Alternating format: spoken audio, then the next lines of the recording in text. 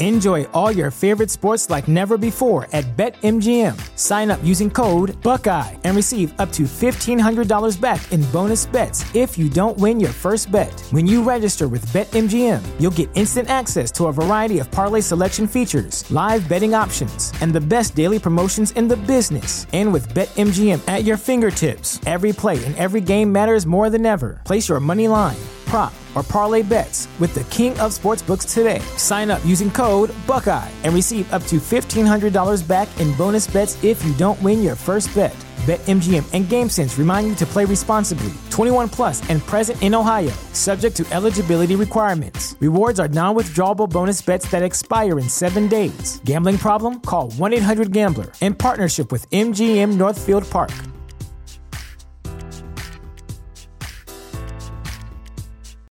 When you need mealtime inspiration, it's worth shopping Kroger, where you'll find over 30,000 mouth-watering choices that excite your inner foodie. And no matter what tasty choice you make, you'll enjoy our everyday low prices, plus extra ways to save, like digital coupons worth over $600 each week. You can also save up to $1 off per gallon at the pump with fuel points. More savings and more inspiring flavors make shopping Kroger worth it every time. Kroger, fresh for everyone. Fuel restrictions apply. Oh, good old games. Wow, I'm fucking dumb. All right, we're good. That's the start. That's the start to the show. Well, I got my one line out. Y'all gentlemen have a good night.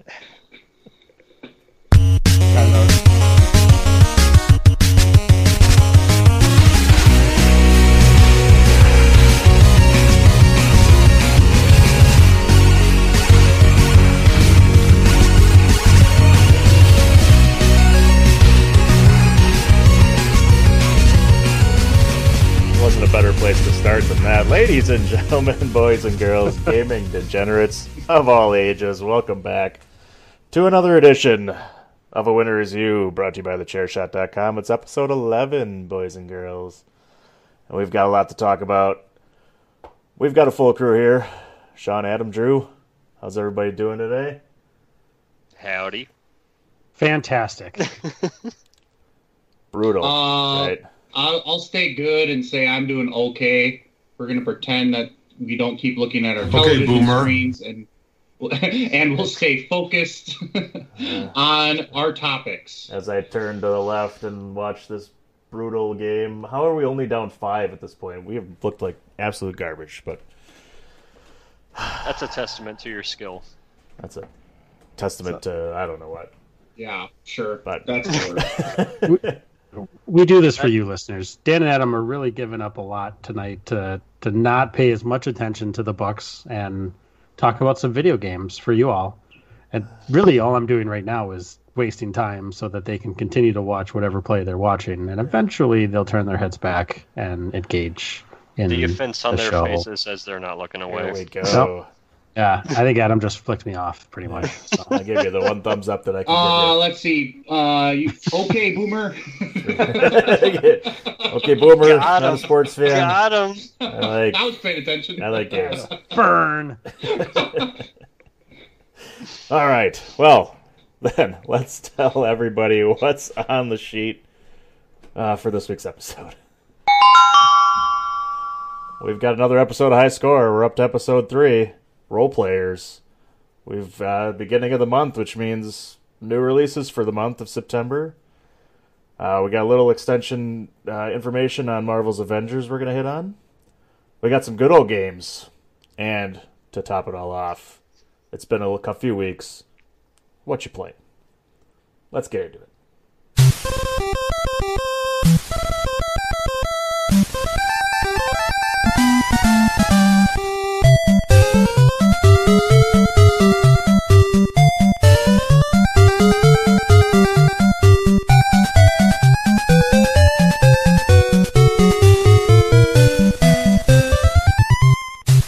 All right, I'm paying attention. Yeah, I was going to say that was a perfect excuse. Well, we can't talk anyway, so why not look over my shoulder? Not? Hey, look, music's playing. I got time. What else can I play? Hey, what else we got? Oh, shit. All right, that's over. All right. High Score on Netflix, episode 3. for all you role-playing fans, anybody big role-playing fans? Sean, big role-player? Oh, Adam plays D&D, right? So, you guys are role-playing fans. Yeah. I do the D&Ds, and half of my top 5, I think my whole top 5 last week of my top 10 were RPGs, so, So this one was right up your guys' alley, right? I mean, you got to learn kind of where role-playing games started. Did anybody ever hear of Ultima or Final Fantasy? The first when Final Fantasy started, I should say. I've never heard of that one. Tell me more. It's only been 15, 17. Wouldn't it be something if that was the one I didn't hear of, but I heard of the other ones? I would like to preface this by saying I actually did enjoy this episode. I thought it was stitched together a hell of a lot more coherently than the first 2 that I watched. But no, I've never heard of Ultima. You know why? You know why you feel that way? Because they had The Witcher in there? Well, they did. Yeah, they had The Witcher in there. I was like, my man. But you also feel that way because there were only like 3 stories that they told. There weren't 15 stories that they were trying to tell. I think it was 3. Didn't have to watch somebody build a sandwich or pour a bottle of wine. Like, no, you just kind of told me what was going on. I was like, all right, this is much better. Yeah, I felt the same way. And because, like, one led to the other, so then they could tie it back how all 3 related. And I was like, why didn't you do this with any of the other ones we watched? Why did you just start doing that now? And then, but I did laugh because, what was her name? Rebecca came back. Heineman, is that her last name? Something like that. The one who was in the first episode, the winner of whatever game. I was like, oh shit, they're tying out characters. They're coming back. It gives me hope going forward, that's for sure. Yeah, I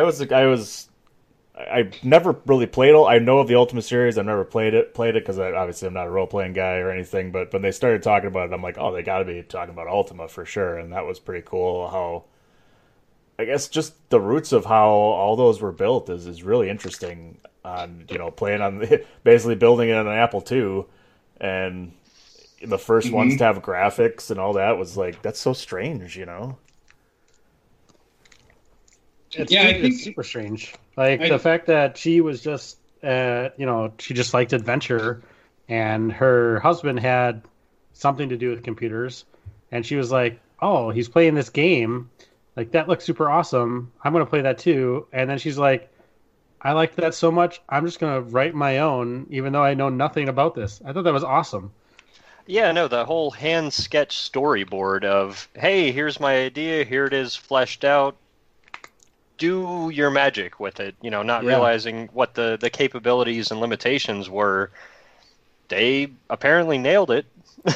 What was that husband's job? What he got in started a business on computers. I thought for a second it was Sierra Games, but because he was wearing the Sierra shirt, and then that game came out in Sierra, but they never said. They didn't say what company. They just said like he went to school for computers. He started learning all the programming. He started a company, and all he said was like it had a Microsoft. He wanted a Microsoft feel. And then one of the first things they did was after she kind of used a dinner to show her idea, like, here's my big board I put together for like a Clue-inspired game with like all the different things you could do in each room, which I thought was awesome idea, like of doing that, and then trying to use dinner to bribe him to do it. And then he's like, yeah, I want to do that, but let's take it to the next level and start putting essentially graphics into games. And like it started with that, and like that's the first. Like they listed the one that's the I wrote Colossal Cave Adventure. Colossal Cave, yeah. They started how it started with that, and it took her like a month to beat it, and then it was like, now I want it even more than this. Like to take something like that and be like, I'm gonna create my own and try to make it better. Like that was really awesome. Like their story was awesome, but then it leads into the next one, like we just said, and like it all linked together really nicely, which made it a pretty quick 40 minutes. I also enjoy RPGs, so that's part of it too. Yeah, it didn't hurt. Yeah. What did you guys think of the Ryan Best game of Gayblade? I had no idea that was a thing. Yeah, that was an odd transition. Yeah, they kind of hinted at it and then full-blown steamrolled ahead with, and this is where, gayness came into gaming. I was like, never heard that story before. That's very surprising. I think it was good of them to include a story like that, right? They've done a few of these things where they try to make sure that they include, either more minority contributors or, there's a trans person in there. There's, obviously now a gay person that's represented. So they do try to really kind of spread the representation around and make sure that it's not just completely whitewashed, which is, I think, a really good idea because, gaming is for everybody. So it's really smart to try to get those perspectives as well. So, I think, it's obviously it's probably not going to be for everybody, but, so what? It doesn't have to be, right? Gaming there's different games for different people. And I think the fact that they highlighted that story was probably really important to do. So I thought it was pretty cool. Agreed. Well, and I wonder how they found that one, and the idea that this guy kind of lost his game was kind of a interesting story. Yeah. Sorry, he's gagging because of the Bucks play. Hold on. Yeah, I mean, now he literally was just like, what did he lose his apartment, or he was moving? He was moving, and he was moving, and he contracted a moving company to come and pick up all of his stuff from his apartment in Hawaii and move back to the States. And with timing of things, like I think it sounded like he was already gone by the time the people were coming to pick up his stuff, and then the people just never showed up to pick up his stuff, and he could never get he didn't have the money or means to get back to Hawaii to try to find it, so he basically just lost it. It was just gone, and for 20 years he's been trying to find this stuff, and it sounds like there's a whole groundswell of community around it to try to find it.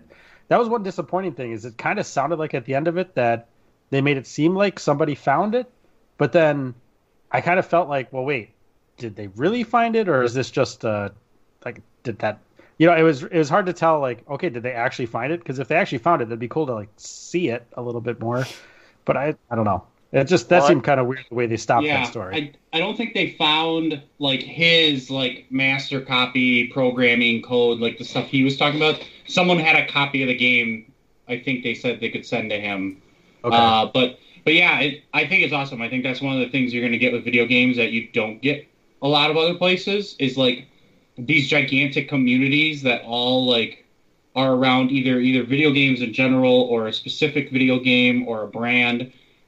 That's what's awesome. There's a community out there that was let's get behind this game, because I think someone reached out to him putting together a list of influential lesbian,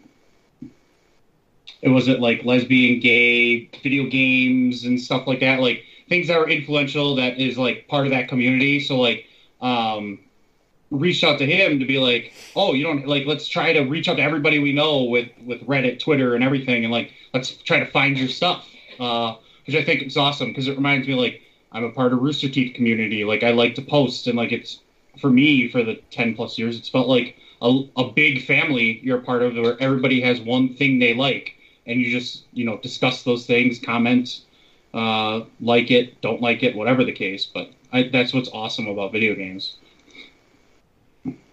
Yeah, so I mean, really good episode all around, I think. Any last comments before we move on here? They teased the war. I know that's going to be your favorite episode. Can't wait. Nintendo versus Sega. So I love hearing that Sega, Sega, where they played at the end there. Man, that was awesome. They hit the old commercial, too, with the race car. And Sega! With the giant eyeballs. Yeah. It's going to be good, Sean. Yeah, I just wanted to say that I'm actually really impressed with sort of that sort of insertion of a conscious to your character. Because the original game seemed just to kind of, hey, do what you're going to do, hey, it's all cool. And then they sort of introduced that concept of, well, maybe in the grander scheme of the world we've built you, your actions actually have consequences. And the other kind of surprising thing that kind of woke something up in me was I used to always hate Final Fantasy because it was turn-based role-playing games, and I hated the whole turn-based thing. And then I realized I love Magic the Gathering. Like, there are certain rules and constructs that you have in your certain amount of time to kind of, gain an advantage over the other guy. And then once you've made your choice, there's no luck to, oh, well, actually, I'm going to bring up my shield so I can defend myself. It's like, no, you swung and he stabbed, so you're screwed. And I thought that was kind of an eye-opening thing for me, was just the introduction of sort of these things that I've always enjoyed but never really thought about the roots of them. But like I said, more importantly than anything was that advent of consciousness of your actions meaning something to the greater scheme of the world they've built around you. I thought that was, like, really cool. Yeah, I was going to add exactly what Sean was saying, is that, like, the Richard Garriott, the one who did Ultima and then the other game, the one who's the very big into role-playing, being a DM, Dungeon Master, sorry. Thank you. With all that stuff, and like how he created these Ultima games he just assumed people would make the right, good-minded choice, right? But he realized people could beat the game faster if they did the stealing, the killing people, the making bad choices that had no merit if you did that or not. And like that decision to change that for Ultima 4, not say, well, he did kind of make it, he said like, if you did something bad, it could lead you to not being able to beat the game, which, I didn't actually look into to see how much it really impacted. Like, if you stole from the shop, he said you couldn't get the sword to beat the boss and, like, yada, yada, yada. Like, that part's interesting because, like, you still want people to beat the game, I would think. But that was, like, he wanted people to play with a good mindset, like, make the good choices he wants you to make as, like, the storyteller.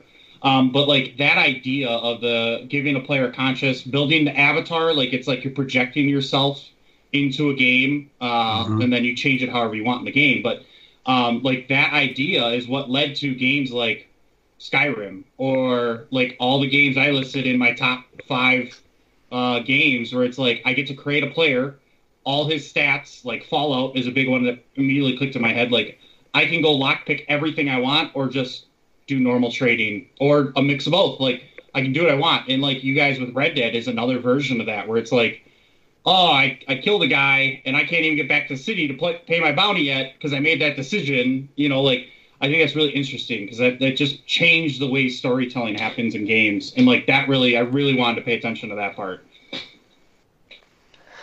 Yeah, and the other thing was kind of that fascinated me was the ability to take an entirely new medium and introduce story to it. I mean, you've had books, you've had TV, you've had theater, and this guy managed to find a way to run a Dungeons and Dragons experience for everybody that sort of placated everybody's wants and desires. I mean, when you play D&D, it's very DM specific. I mean, if you're playing with one DM, you're going to get a totally different experience than if you play with another one, and he found that balance to introduce that to anybody that wanted to pick it up and still be satisfied with it. And that is just beyond me. And on an entirely new medium. Like that is just super impressive. Like I actually really appreciated this episode for kind of opening up that sort of door to that thing you wouldn't really think of, because we have Skyrim, we have Fallout, we have every RPG under the sun, but where it came from is that was really cool for me. Yeah. And that for us, like it kind of, this is an episode that kind of hits home because those are games I like to play. And like Amen.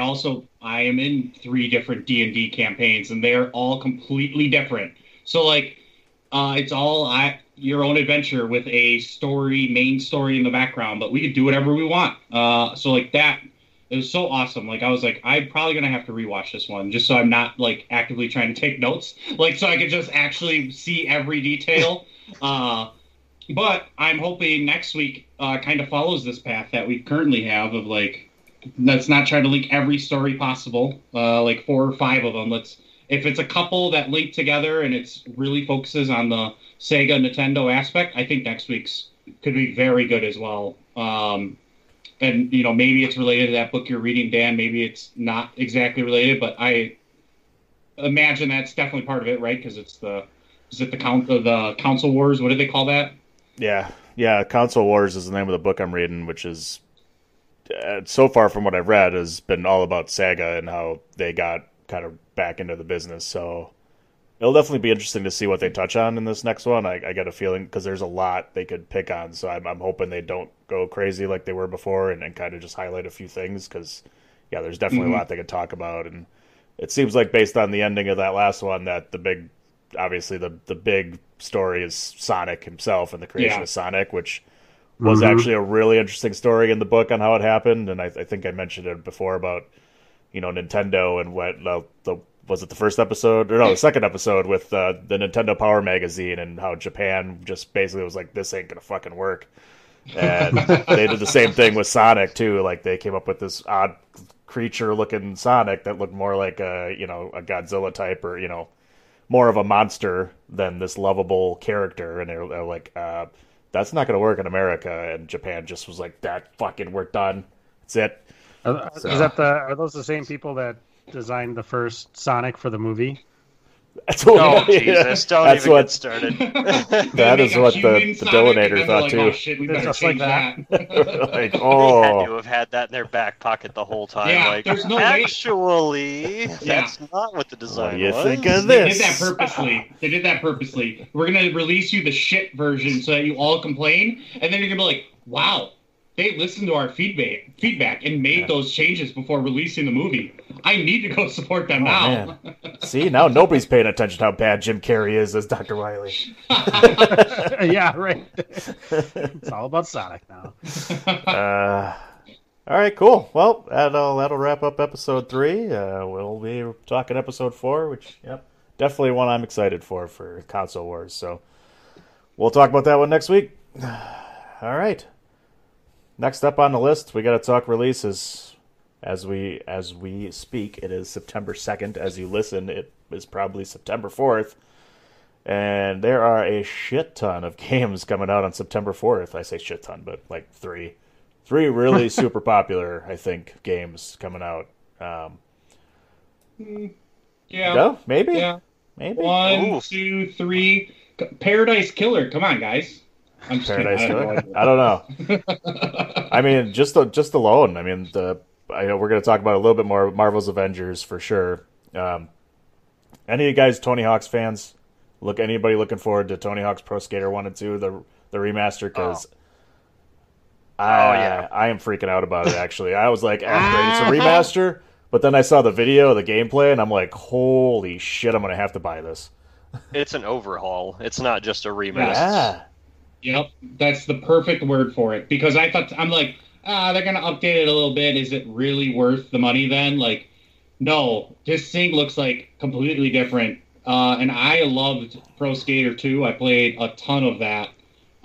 So, getting both of them it's overhauled for the current gen, which is not going to be current for much longer, but definitely excited to play this game.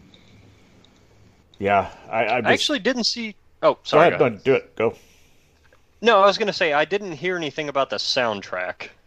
Like, I kind of tried to look around for it and couldn't find much for that. Yeah. Does anybody have any info on that? I do not. Don't.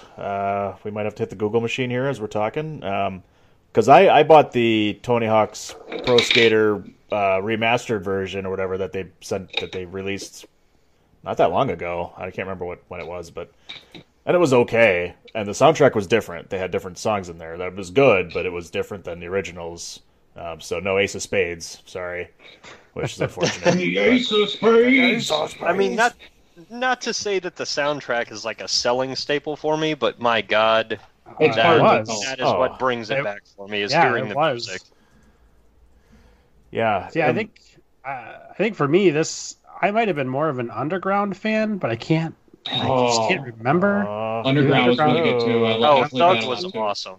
Thug was super awesome. So I can't remember which ones it was that I like. So this looks like it looks like an awesome whatever you call it, remaster or reboot or overhaul. At I think it's $40 for the regular edition, $50 for the deluxe. I mean, granted, it's a 20-year-old game, 2 20-year-old games, but redone, overhauled. Yeah. Yeah, might be worth it. The graphics look. I mean, it's up to date graphics and everything. Where like that remaster that I played was just like, it was a little bit better. But this is like, man, it looks like a completely different game almost. It's absurd. I've got a list of artists. I don't have the songs, but I do have a list of artists here, and there are 37. Sound familiar at all? 37 new artists, including I'll see ones I recognize. A Tribe Called Quest is on here. Nice. Chick Norris. I don't know who that is. His name's Chuck. I don't know Chuck. I don't know a lot Chuck of new Norris. bands here. Less Than Jake, Machine Gun Kelly, Real Big Fish, Those are newer. Sublime, the Ataris, Of course. Okay, Zebrahead. that sounds good. and original game artists. It also says Anthrax, Anthrax? No fucking shit. Bad Religion, Dead Kennedys. Nice. Naughty They're by going Nature, metal Papa punk. Roach, Power Man 5000, Primus, Rage. Jesus. Yep. Oh yeah, Okay. there's Okay, gonna be sounds some right. good This might be it. stuff. Yep. Oh yeah, Yeah, yeah, as long Yeah. as they keep that thrash punk feel to it, I'm totally in for it. right, That exactly. makes it like gets you in the mindset, right? Like it's like Mhm. it makes you feel like you're skateboarding. Like, you know, I wasn't big into skateboarding. I'm a big guy. I fell down hard. So like, but I hear you, love man. playing these games, and the music was the fun part because you just blast it on the TV. And now like I use headphones for everything I play, so I'm gonna be blasting that in my headphones. Like it's gonna be an awesome time playing this. And I think the good way to put some remasters, like what you were saying, Dan, with like the other one, is that they literally make it so it is on a disc that fits to your current system. Like it's just like, oh, just put it on the new disc and say it's a remaster. No, this definitely, like, if it didn't have the name, I'd believe it was a new game. Like, I believe they just built this. Like, it looks really good. If it follows the similar styles of play, like how the past ones did, with some, I know it looks like there's multiplayer, and it looks like there's just kind of like, I don't know if it's arcade's the word. I can't remember what it was. Where you can kind of dick around in the simulation. Where you can dick around in the warehouse, like, you know. Yeah. As long as all those things are in there, like that's perfect. That's exactly what I'd want for this game. Agreed. I gotta write down dicking around Do you in the still warehouse. collect as VHSs? our- Which one was the collect VHSs? That was- Underground? Yeah, that was That this was one one. or two. One definitely was in one, the VHS tapes. I can't remember if it was in two or not. I feel like that was something they put in most of them, right? Like they put Yeah. that collecting because like I did It was that in Underground. Because like it was hard to get all of them, and I would do it because it was like a challenge. What did they replace the VHSs with? iPhones, like Yeah, right. What is it gonna be? Eight Get tracks. your Blu-rays. Netflix accounts. It's a hyperlink now. You gotta grind the hyperlink. That's what it is. Damn, that's a 2,000-point move you just did. Hey. Yeah. So in 288 the trailer characters, here, they character specifically say an unforgettable soundtrack. So I'm guessing that means they have a lot of the same games. It looks like Did they say that, or did like a different party say that? No. This is their trailer. yeah, and I'm looking on PlayStation's blog. They do list all the artists and the song names, and it looks like you could. Spotify already has a playlist for it, so Oh shit! somebody's already okay. looking through it, so you could find it. It looks like. Okay, yeah, I was having trouble coming across it because it kept trying to bring up the original for some reason. Goddamn Bing. And I was waiting for you to stop. I was like, that's because you use Bing. What I'm else? slowly learning. Give me time. Big Sims fan over there, Mr. Chudy. Got Hi. Sims 4. You got Sims 4 coming out? What's that all about? So The Sims 4 has been out for a while. Oh, so it's probably just- a couple of years. So what the The hell Sims is 4 this has been out. It's just an no, addition? this is an expansion. So pay that extra money for Star Wars. Oh, It looks like they have a character you actually have to play. Like, I don't think it's full Sims experience of creating who you want. I have the game already, so I'd consider buying it depending on the price. I haven't really looked into that. But, you know, it's Star Wars. I have an addiction. I have a problem, so I will play because Star Wars is in the name. And it's Sims. Sims 4 is not my favorite. as not mentioned in our top 10 last week. But I already have the game, so unless it's a $40 expansion, I'd consider it. Okay. NBA 2K. Anybody buying that one now that we're in a post-apocalyptic world of the playoffs are still going on now for 20, and we're not starting the new season yet? Does anybody want to play 2K21? I mean, I'm playing 20 right now, but that's because I got it for $9. Yeah. I'm still playing 20 as well. Same thing. I didn't buy it when it comes out. I usually don't with these because if you wait till the end of the year or the first of the next year, you can get it at least half off. Or get like the expensive version for like $30. So it's like, if I know I wait, I'm going to get it cheaper. This one specifically, it's not going to be a port to play like the new consoles. It's going to be, they're making one for the current gen, they're making one for the next gen. Ooh. Like, so they're putting the effort in. So like currently if you buy the, I can't remember what it is. It's the Kobe edition. Like it's the legendary. The Mamba edition. Yeah, if you buy that one, you're getting the copy for your current gen and you're getting the copy for your next gen. You're getting the fancy, all the points and shit for your career, school or underground for this one. The next one, you get the base game.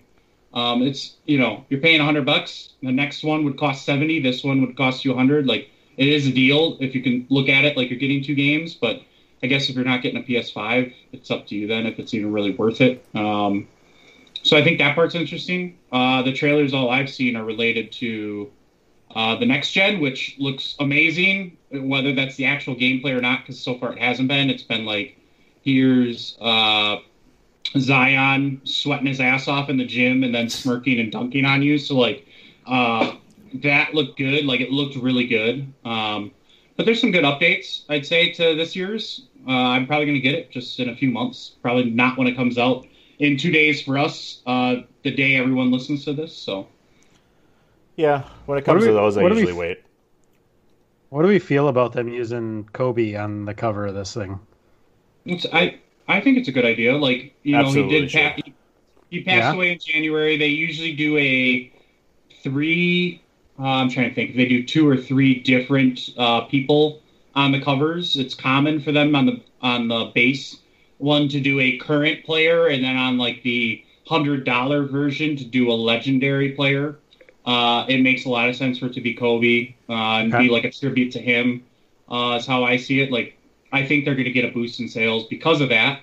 But I think it makes a lot of sense. I think there'll probably be some pretty good tributes to him in the game. And it's the Mamba edition. Yeah, I think that's exactly what it's called. So yep. I'm a fan of that. I think, we obviously lost him too soon into a pretty crazy accident. So it'd be a good thing for legacy-wise, especially if you're a fan of him.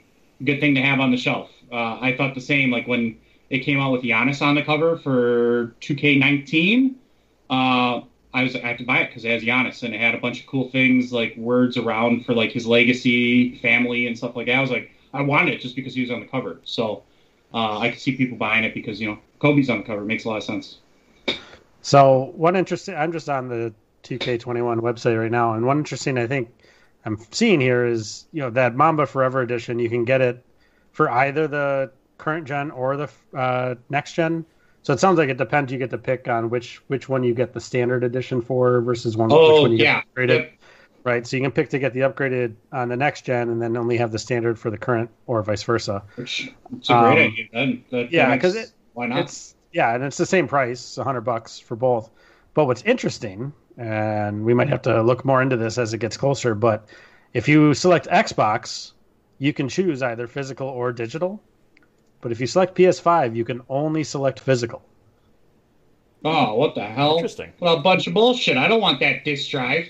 So I don't know if it's maybe just PlayStation doesn't have it in their digital store yet, because I think even when you're looking at the standard edition, you can't select digital for PS5. So it could just be they don't have a digital store available yet, whereas Xbox, they can just use the Microsoft store.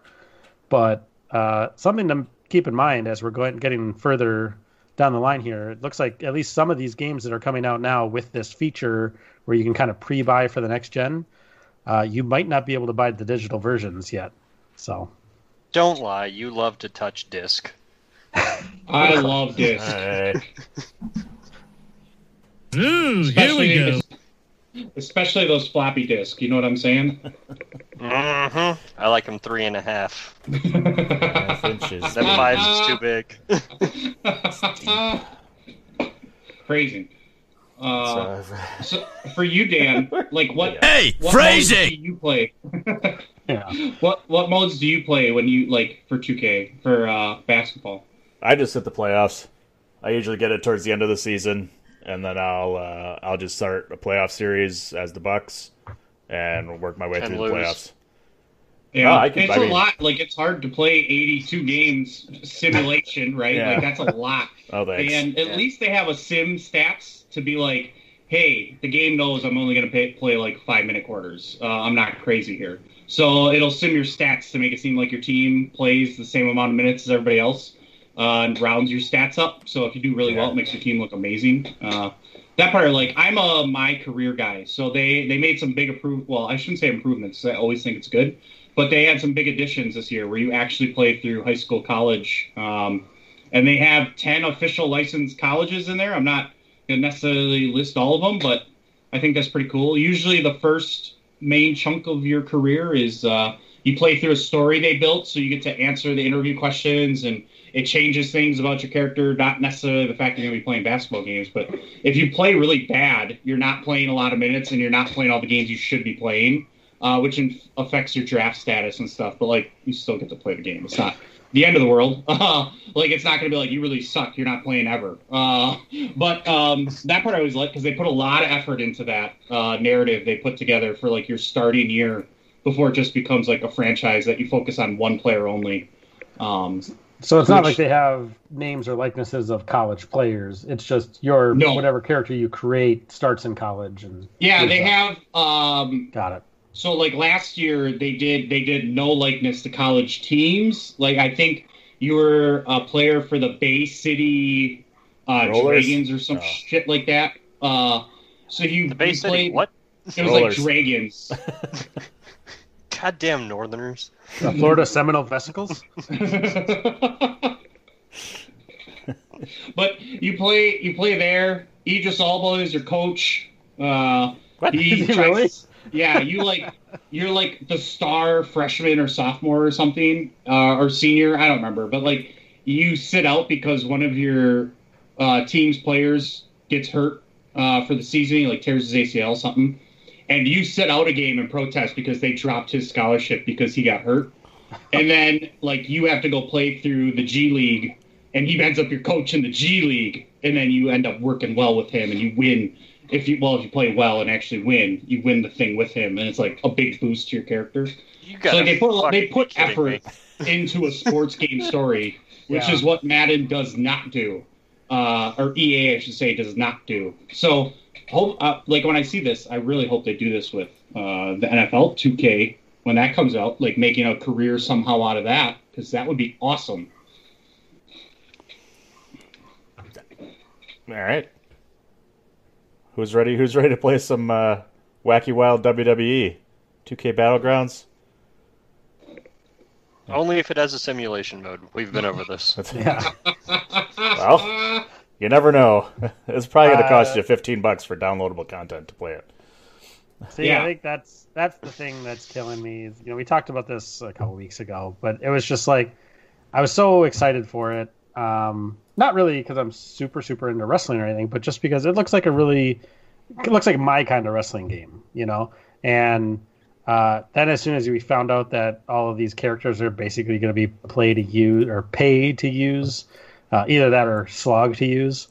So I'm a little off it, but I don't know. We'll see once it comes out, once they actually release some better pricing and everything for some of these things, then it might make more sense.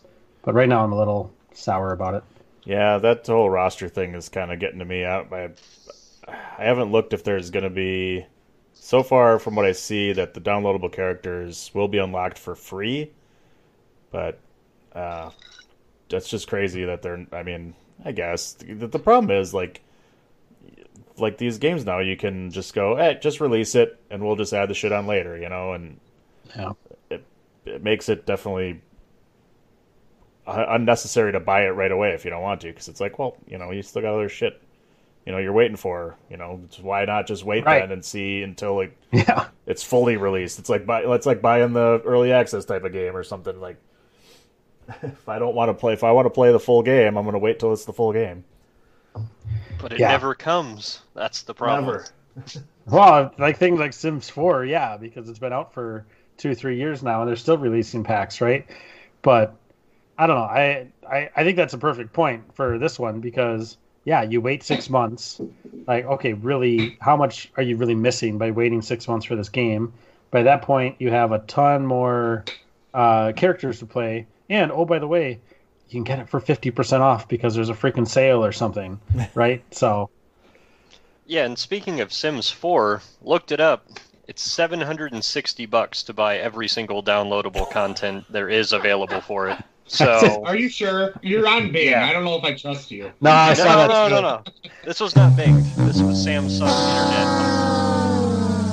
Internet. Yeah, I saw that too. I saw it on Reddit earlier. That's crazy. This game can cost you almost $800 if you want the quote unquote full game. I don't know.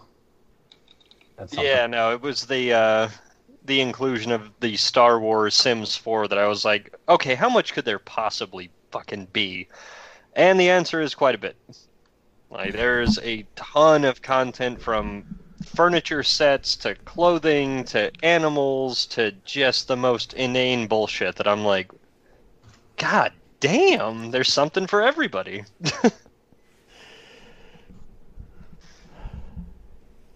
All right. Who put Mafia on here? Who's ready for the Mafia? $40 gets you the game and Star Wars? Okay, we got to backtrack here. Oh, boy. $20? No. I'll do it. $400? I saw it was $40, but that comes with the Star Wars edition? $40 is $20 for the expansion, $20 for the base game. If you already have the base game, then it's $20. Oh, that still seems like a lot. Yeah, but... Sean was just kind of saying it looks like a lot more there than I thought it was. And I listed the game. I just saw Star Wars. I was like, yeah, Star Wars! And I watched the trailer. I mean, you're not wrong, but you should watch that purse a little more carefully. Yeah, you get that credit card linked to the account, you just hit the pay button. Just keep hitting it. Hit the button. No, it's like going and seeing the last 3 movies. It's like, oh, dude, I'm sorry. Here we go. Let's get into it. No, I promise to only slightly sidetrack conversations going forward. So this Mafia, I put Mafia on there. Is this like a re-release of the original, or what is this? Yeah, so this is a remake of the original 2002. They've already done, or they are available. They've done the second and the third. I never played the original. I only played Mafia 3. I enjoyed it to a point, but I have heard, based on Sean's face and what he's doing, I have heard the first and second are better than the third. So I thought this was interesting. I didn't look into how much it's going to cost, but I watched the trailer. Like, it is definitely a remake. It is not a remaster by any means. They've added some extra commentary, some extra scenes. There's a couple other things they added too. It looks actually really good. Like, I enjoy games that are out like in this era. So like what this makes me think of LA Noire a lot when I'm like watching the trailer and stuff. Like, that's obviously a different type of game, but I enjoyed that. This is a little bit different. I think this would be a lot of fun. I'm not sure what the price is. If you guys looked up, if it's a full like 60, $40. 70, $40. Like, yep. I don't know. It looks like you're getting the same story essentially, but it's at least a full remake, not just a remaster that's put it on the disc and say it's good to go for the current gen. So thought that would be good to point that out. It's not till the end of the month that comes out though, so some time to think about it.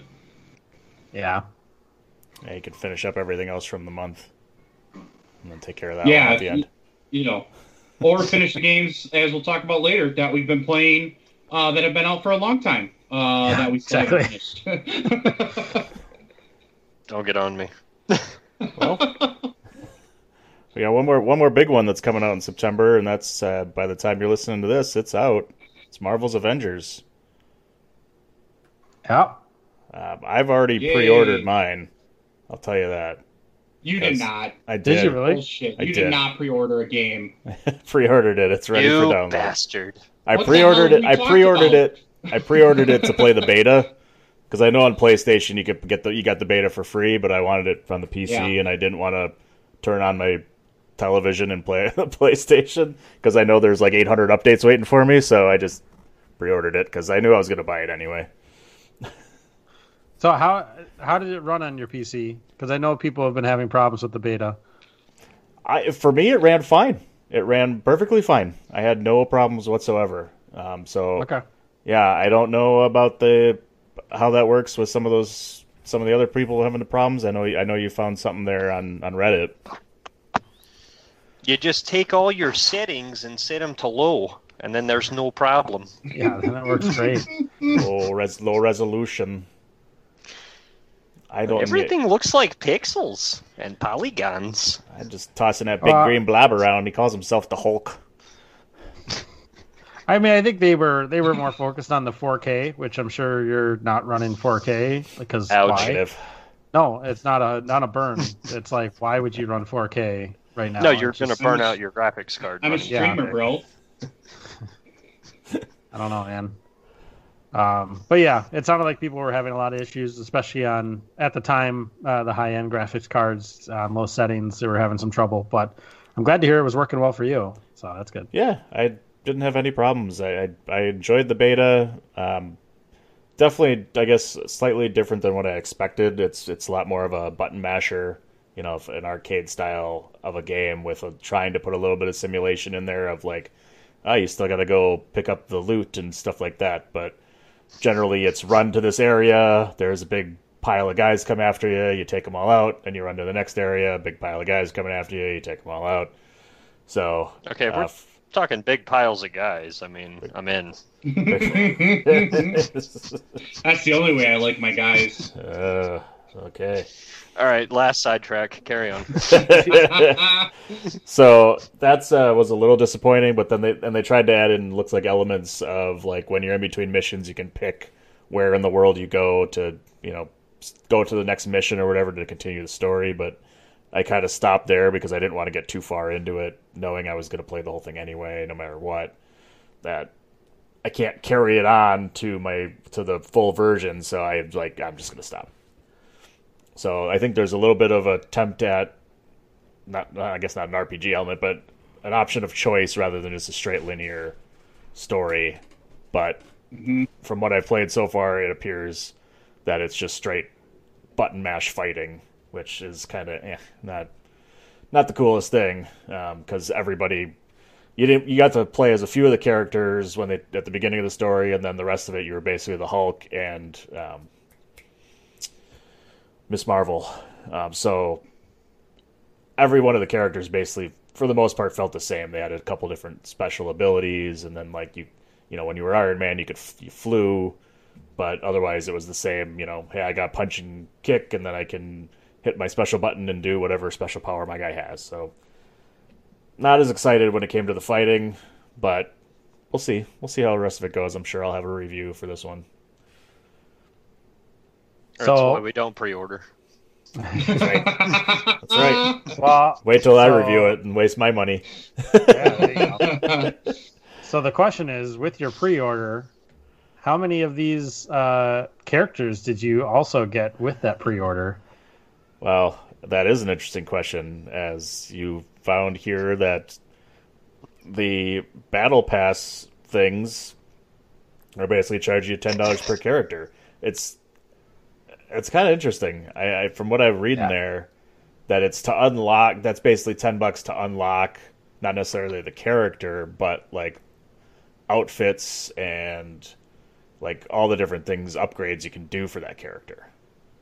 Yeah, all the cosmetics associated with the character. So I to be honest, I don't know much about how these types of games work and how these like pay to beautify your game works, but it seems like it's going to be $10 per character Like, the character itself apparently is going to be free, but then per character it's going to be $10 to unlock all the cosmetics associated with that. And they're calling them the Titled Hero Challenge cards, which shark cards. Doesn't sound terrible at all. But it's a new way to give them more money, I guess. It's just they're turning into EA here. It's like you can. It seems like that's kind of the stuff you can find if you search around, as you're in the levels and stuff like that. So you could ultimately unlock it on a haul if you wanted to. But if you're lazy and want to spend money, then you can get it a lot quicker and don't have to put forth the effort, basically. It looks like there might be some play to unlock. Like it's obviously going to be in-game credits, and 1,000 credits get you one of these battle passes. So for $5 you get 500 credits. $10 gets you the 1,000. But it sounds like you might be able to earn those credits through game mechanics. So okay. It's either going to be you have to play 500 hours to unlock it, or spend $10. So see, and that's kind of the shit thing. Is the minority of gamers that kind of buy into that of, I'll just shell out the money for it. Why not? It's my dad's credit card. And they see it as a successful business model, and it's never going to go away because of that. And I despise that shit. Yep. That is, I think we're hitting it right here with battle passes. That's like the new way of games with all the battle royals we have. Even Fall Guys, you can buy the pass, which we'll get to later, which is supposed to be the most basic of battle royals. But it's the new way things are done. As someone who has played Apex Legends, Call of Duty, a little bit of Fortnite, PUBG, every season that's released, you have a level progression. As the more you play, the more you unlock. With those, every 5 levels is free. The in-betweens are, if you paid for the battle pass, you get the items in those unlocks. So if you're playing the free version, you don't get everything, but you do get some stuff. You can earn the credits while playing, either in unlocks in like the trophy system, or as part of that 100 level or 50 level progression. You definitely do not earn credits fast enough to be able to buy characters as they come out with those games. It's promoting you to pay for the battle pass to get extra credits and pay for credits. So I would point out it's not every character. It's the first 6 are unlocked right away. So at the very least, like if you want to do your whole thing for Iron Man, it's already unlocked. It's free. But like it says, as soon as Hawkeye is available, which I think he's available right away. But starting with Hawkeye, you need to then start paying to unlock these levels. Because I'm going to pay for Hawkeye. That's what I say. No, what the fuck? The one that's going to come out, though, it's going to be when Spider-Man comes out for PlayStation. Because why would I unlock Hawkeye? So I get a different bow and arrow? Who gives a shit? Or any of these other characters that come out. Like, Spider-Man's going to be the one where it's like, you get different features in tech for his suit, where it's going to be like, fuck, do I spend the $10? And I would, because of that. Like, if I plan to play this and play it a lot, I'd want Spider-Man. I also see myself, by the time Spider-Man comes out, and if I buy this now or wait till PS5, being so tired of this game, not wanting to even go through it, because this is one of those games where it's like, I give myself the months of this is all I play, and then I get sick of it at one point one day, because I'm like, oh, this feels a lot like work, because if I don't log in every day, I can't get my level up in time, and I don't get cool shit. So it's like, I'm going to get tired of playing a game like this, and, I hope it doesn't happen.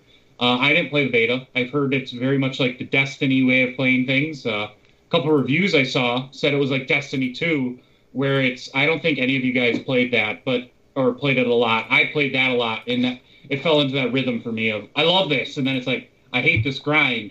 Why am I doing any of this? Okay, I'm done playing this. Where it's, you're playing, I think Destiny 2's factions. I don't know what it is in this because I haven't really looked, but it has that mindset. So I guess if you like Destiny and Avengers, this game's for you. I don't know. I see myself getting in that rhythm of, I'll play this a lot for a couple months and then get very tired. of it. And then, I can't play the full Spider-Man unless I pay $10 as well. At least we get them free for PlayStation. Well, I'll definitely I'll let you know if it's something worth buying, and then you can go ahead and spend the money. Do they at least have loot boxes? I think they do have loot boxes because it's all loot. It's all loot stuff, right? Surprise mechanics. Yeah, whatever. Bunch of bullshit. Yeah, loot boxes, baby. Wonderful. Let me get all those common unlocks. All right, before we get into our next topic, we are going to take a short commercial break. You've been listening to thechairshot.com. Turn the game off. It's worthless. I already turned it off. It's over. It's over, Adam. Now a word from my God, our sponsor. Why should you visit thechairshot.com? Thechairshot.com is your home for hard-hitting reviews, news, opinion, and analysis with attitude. Why? Because you're smarter than the average fan. Thechairshot.com. Always use your head. This is your boy King Killer telling you to make sure you check out thechairshot.com, bringing you breaking news, interviews, podcasts galore, everything pro wrestling. Make sure you check it out, thechairshot.com.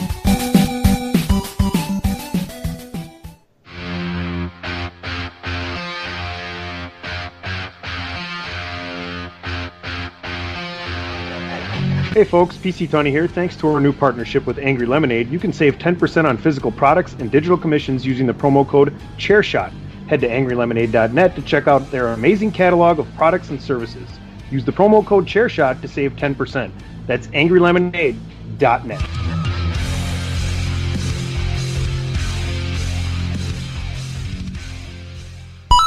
Thechairshot.com. Always use your head. We got some good old games. What's good old games? So, GOG. GOG.com. What's a GOG? GOG.com. So this is just a short little thing. I know I ran across on probably Reddit because that's where I get everything. But it's I had never heard of it before. I never stumbled across it. I've stumbled across other things like this. It's a game store for PC gaming. So much like Steam or Epic or any of those, but it seems like it's not. It's more online. It doesn't look like they have a big, executable that you have to download and run. Maybe that does. I haven't looked that much into it, but what it does seem like is that they have some really good deals on, some older but not seriously old games. So it seems like they run a lot of good deals fairly often on games. The only reason I wanted to bring it up is because there's a lot of these types of kind of websites out there where you can go and just, if you're looking to buy a game, just go and check out some of these different ones. Humble Bundle is another one that's out there. As I stumble across these, it's just really interesting to see kind of all of the different stores that are out there. And I think a lot of times there's an overlap. If something's on sale on the Steam store, it's also going to be sale and everywhere else. But this is just another place to look when you're interested in finding a game and you check Steam and it's at full price. Maybe check one of these other stores like Good Old Games or Humble Bundle or anything else and see if you can't get it for a few bucks off and see what you can do about it. So I'm not sure if any of you other guys have stumbled across this at all. There's a lot of shaking heads over there. Yeah, that's a lot of no's. Well, it's PC gaming, so you already know where I'm at. Yeah.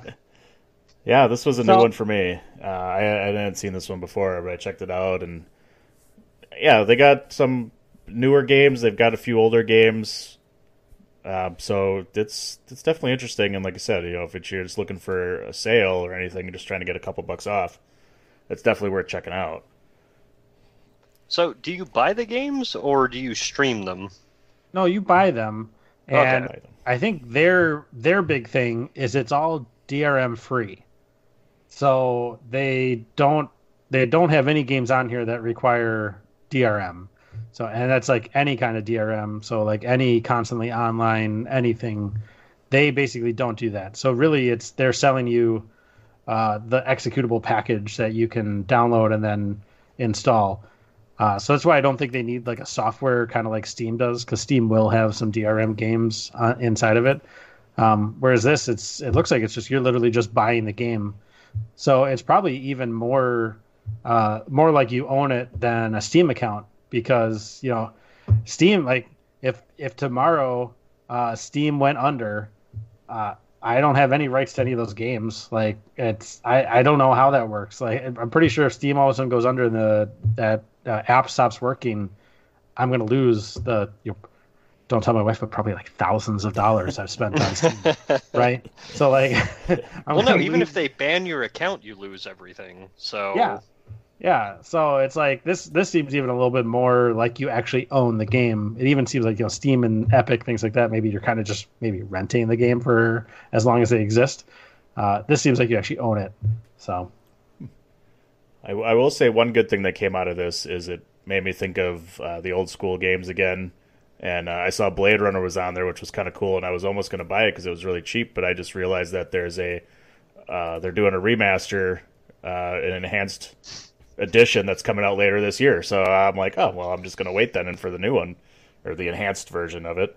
But then there's this game I've been trying to find for God knows how long, decades, basically, that was out for Macintosh, and it was basically kind of like a cyberpunk type of like point and click game that was really cool. And it was like, all I could remember from it was like it had this Biohazard symbol on the picture of the game, and I was always thinking it was Biohazard, bio something, game. And anytime I kind of stumble across like something like this, it'll remind me like, oh yeah, there was this game that I really liked, and I start to dig for it and try and find it, and I could never find it.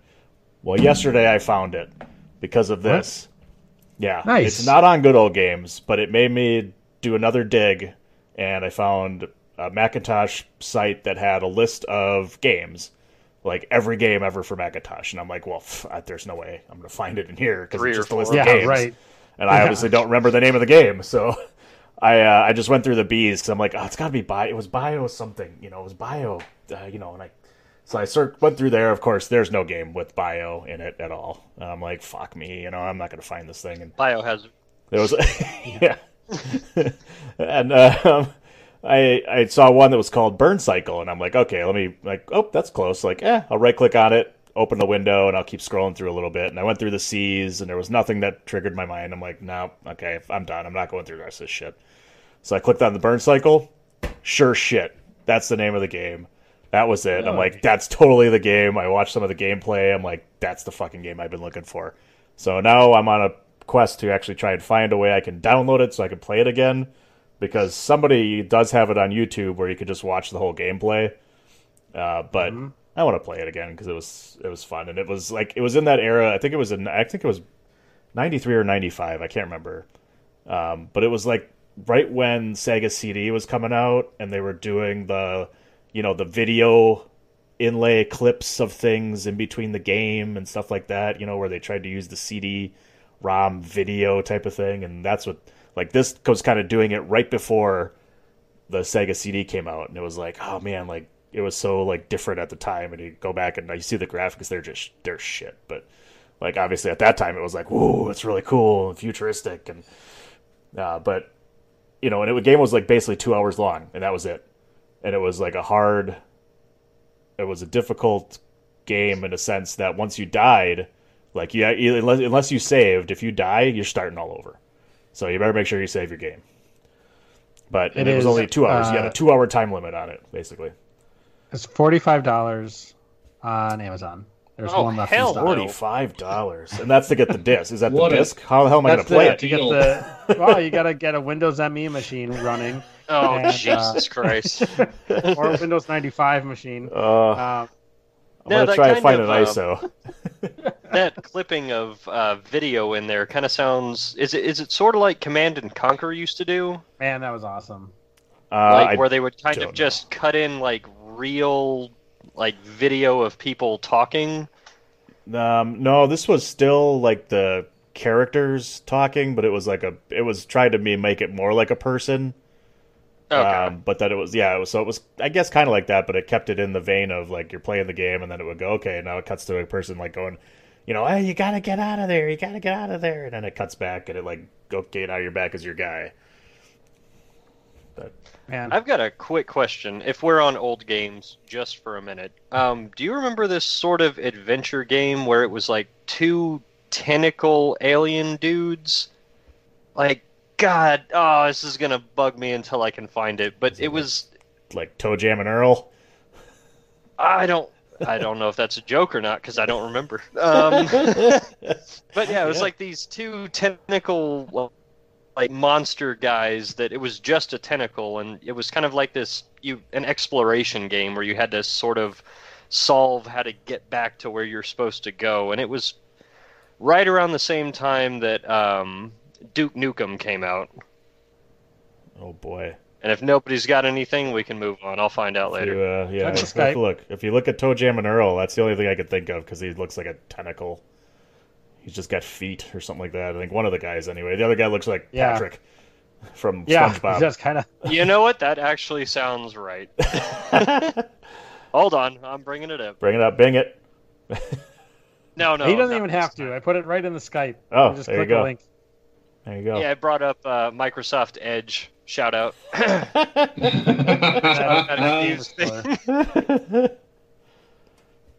if I nailed this thing, I'm gonna be happy. That'll make my day.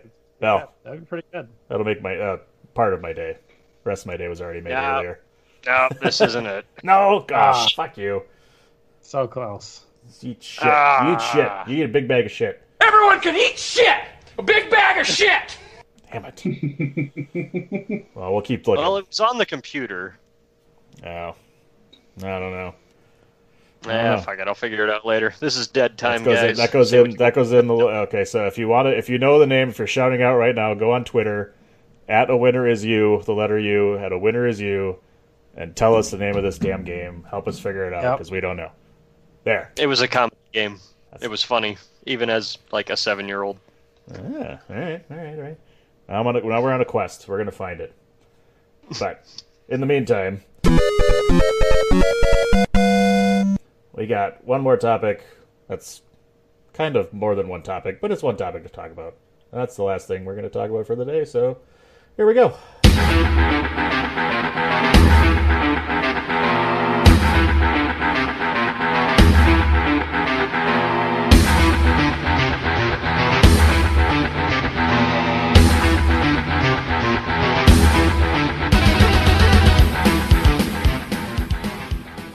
It's been a few weeks. It's time for What You Playin'. Drew has been drooling for weeks, keep continuing to put this on the list, and I keep taking it off. And he finally gets to talk about it later, because Sean, we're going to start with you. And don't mind if I do. Please do. And talk about what you have or have not been playing. Wait, seriously? Oh, yeah, seriously. I'm making him wait. Oh, okay. Oof. There's a lot of pressure to lead off. I've been playing this exciting, brand new, groundbreaking game called Far Cry 5. And Drew, going back to a couple of weeks ago, I finally understand what you meant about being kidnapped in the middle of doing innocuous things. Like, you're literally just doing nothing, and all of a sudden your screen kind of pops up, and then your head sinks, and then, yeah, by the way, you're waking up in a chair with a gun right next to you, and you got to kill a bunch of people. So and I was like, this is fucking cool. I kind of don't understand how you didn't get that in that first area. Yeah, right? No, it really didn't come up until right at the boss fight when you get taken down outside that church. That was really the only time it ever kind of popped up for me. But as soon as I went to Faith Seed's area, you could talk to her and it would happen. And then I went to Jacob Seed's area, and right in the middle of a fucking conversation, you just black out. And I was like, what the fuck is... this is what he was telling me about. Okay. And then you wake up and have to sort of hardcore Harry or hardcore Henry, whatever the fuck it is, just run through that room. Dirty Harry? No, there's a hardcore Henry. It was like a first-person, action movie where you were basically parkouring everywhere. It came out in theaters. Harry and the Hendersons? Yes. No, Hardcore Henry or Harry, one of the two. Either way, it was kind of like that where, you're given a different weapon at kind of each checkpoint and just basically had to speed run through these people because you were running out of time. And as it turns out, the culmination of that was training you to take out somebody that you didn't intend to take out, which I thought was actually a pretty cool mechanic because you get used to it. It happens like 4 or 5 times, and that last time it happens, there's a target at the end that was not a target you were actually trying to kill. All right, I need to know. I turned the game off because this was bullshit. Breaking news? Did we get? Are we serious? What do we got here, Adam? No. I'm going to stay on mute. I'll start cussing on the podcast. Oh, boy. Here we go. Okay. Okay. All right. Sorry, everybody. You're a bunch of bullshit. Okay, Mute. sorry. Mute. Okay, so they were losing. I'll give the quick update. They were losing by a lot. We got it tied with 4 seconds to go. We stopped them, and they called a way late foul, apparently, on the last shot. Because Miami had the last shot with 4 seconds. Oh, that's it then. Brutal. Okay. All right. Because it was like end of regulation, so it was going overtime. And then all of a sudden it's, I guess there's a foul. Oh, boy. Ain't that the way of things? Fucking bullshit. They're trying to get him out of Milwaukee. Fucking NBA knows what they're doing. Bunch of bitches. Okay, back on to whatever. He can come to the Mavs. We'll take him. Yeah, we'll take him. Right. Now's a chance. But yeah, no, just want to say, still going through Far Cry 5. The mechanic that Drew was talking about very much comes to life when you get to the northern area, where it was like, okay, that's what he was talking about. But still enjoying the story. Got 3 of the 4 seeds out of the way, so I'm actually kind of looking forward to the ending. Just make me sad, because then Far Cry 6 comes out, and I'm like, oh, baby. Yeah. Well, and you have, what's the one between these two? There's an expansion to Far Cry. New Dawn, thank you. You gotta play New Dawn too. Same engine. It's kind of like how Blood Dragon was for Far Cry 3. Gotcha. It's same engine, same location, but it takes place after the end of this game. So it takes place I don't know how long after, but after this. So it's interesting. You beat 3 out of 4, so you really just have the last guy left. There's not. So yeah, you got to just get it done, man. Yeah, I know, but God, I really enjoy him as a villain. He is surprisingly compelling. I like what he has to say. If he approached me, I would join the cult. I mean, oh jeez. He's sexy. His glasses are perfect. I'm just like, oh man, he's compelling. Okay. All right. Yeah, no, I'll end it there. No more man crushing on a man bun. Oh, that's okay, man. It's you can definitely see how he would be a cult leader, right? He has that charisma, even though if you're of your right mind, you can see through that in about a half a second. You're like, man, you're freaking nuts. This is no good. His philosophy is interesting. The whole end of the world scene when you're hanging out with Faith, and he kind of shows up and basically, walks out into a field and shows that backdrop of nuclear Armageddon. I was like, that is a really cool cinematography shot right there. Mm-hmm. So that's what I enjoy about the game. It's got some really cool moments to it, but otherwise, it's Far Cry 5. It's been out forever. I've been playing it forever, so on to you guys. I will highly recommend New Dawn after it, because I'm not going to give you any spoilers, don't worry, but there are tie-ins to the ending of this game in New Dawn, and it's pretty awesome. So does the sun come up? Yes. All right, I'm done. I promised I was done. Now I'm actually done. When they fall flat, I'm good. Well, I'll tell you, I kind of broke down and decided to buy PGA 2K21 because I wanted to play a golf game on my Nintendo Switch. So I actually bought the Nintendo Switch version because I don't have a golf game on the Switch. And so far from what I've played, it's the golf club. They have made basically no change. It is, if you played the golf club before, you know the mechanics. Then they came out with the golf club, including the PGA Tour, and now they just have the 2K engine behind them, and it's just the golf club with pros names in there. You can't play as them. There's the names are in there. You just play against them, and there's only like a dozen. But it starts off exactly the same. It goes right into the mechanics, and here's how you do your swings. It's the same voiceover. It's everything that I've played so far, 100% the exact same game. So you're saying I can't play as John Daly? You cannot play as John Daly and carry a beer in your bag. But you can create your character to look like him, and then unlock the fancy clothes, and then it'll be like you're playing like him. There you go. Okay. There you go.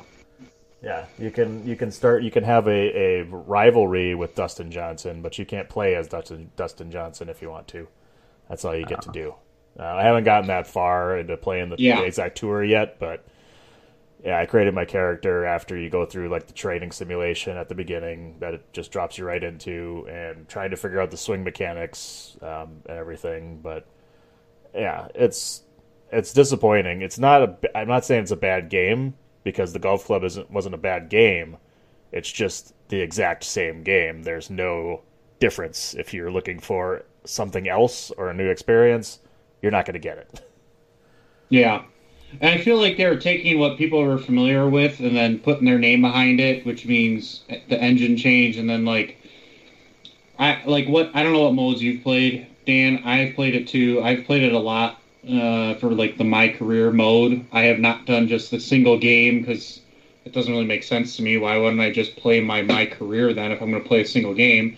And I haven't done like play with friends online and go play a golf course. So like I've just played that. I've enjoyed it because it's a game, and like I play for like 15, 20 minutes. I can get through a course or a round of golf, and then if I know I got like an hour, it's great, which is like how Madden was too. But I enjoy golf, so it's a golf thing. I don't really care about the customization. Like, that's the big part of it. I have what my guy originally had. I've gotten the unlocks you get from just beating courses and challenges. And granted, you could spend money and get this stuff, which, is pretty much everything we talked about. But I don't do that. I pretty much kept the same stuff my guy has on because, I don't necessarily care how fancy he looks. I just want to play the game and play all these courses, which I will say I really like how the courses look.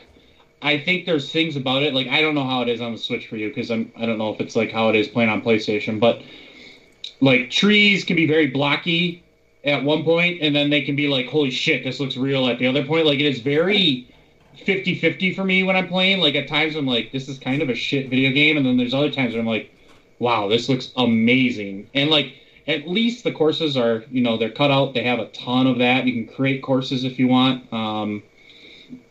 I've played at least 10 rounds golf, and I just do 1 round per event. I would never play a lot if I had to do 4 rounds per event, like how it actually is. So I've won. Let's see, I think I've won more than half. I've won like 60% of the tours, the ones I played. And that was with normal to start, and now experienced. I feel like it's a little bit different. It's a little bit more of a challenge on experienced. Not enough of a difference for me where I'm like, oh, wow, this made a different game completely. It just makes things like winds a little harder. Elevation plays in a little bit more, like your shot and where you're trying to land your shot. But, I can win an event with like a -12 and the closest person will be a -3. Like, it shouldn't be that easy. Like, it does feel very easy for what it should be. Which, I do like it when it's a challenge. So when it's really windy, I typically barely can win or might be close. I'll be in the top 5. Still fun. I like the rival stuff. The unlocks are cool, I guess. I don't know. I don't use them. Yeah. The difficulty is what's really nice is I know my broadcast partner for DWI podcast is playing it as well on PlayStation, and it depends on how difficult you want your swing mechanic to be.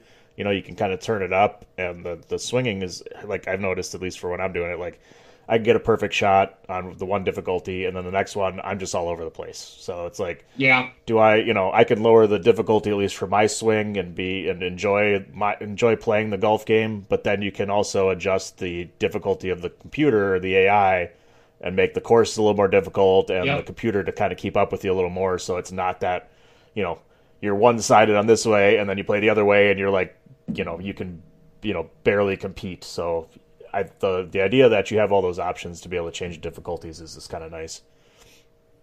So it was interesting to hear you talk about like the graphics or what the courses look like, because I remember that was a big selling point that they had for this one, was the fact that they were, I think we talked about it, right? They were going out with drones to all these courses and measuring them down to like the centimeter level, and so like I think both of you guys played the golf club as well, or whatever yes. So are the courses? Have you noticed a difference? Like, are the courses way better in this game than the old one, or is it like, it's St. Andrews. It's been the same since Tiger Woods 04. That's the thing, right?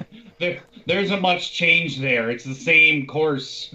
It's just, I would have expected a little bit more improvement. Like, I think the grass, like the green, the fairway, the rough, the part outside of the rough, the water, all of that, and the bunkers themselves, like, those look good. The details there, like, it looks very good. When they do the zoom out and you see, like, the overhead shots and stuff, I'm like, they couldn't have put a little bit more effort into a tree? Like, I've seen trees better in other games. Like, this one still looks like a polygon, and then this one looks like a tree. Right. I've been trying to hit the deer on the driving range. That's all I'm going for here. Yeah. I aim for the people on the side. Isn't that what you're supposed to do? Oh, yeah. Yeah. That was the problem at Topgolf, Adam. Yeah. That's my problem when I'm normally on the driving range. That's my problem for my buddy. I know not to stand right next to him because you might get hit.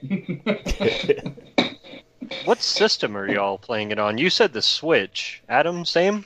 PlayStation 4 for me. Oh, okay.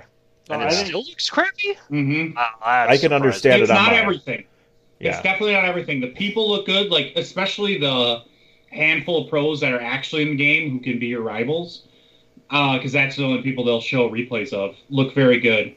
And then, you don't see anyone else, actually. That's usually all you see. You see Bryson DeChambeau, and then you see Dustin Johnson pretty much, and that's like it. But I think my character looks decent. I think anything but the trees. Like, if it didn't have trees, I'd say it looked really good.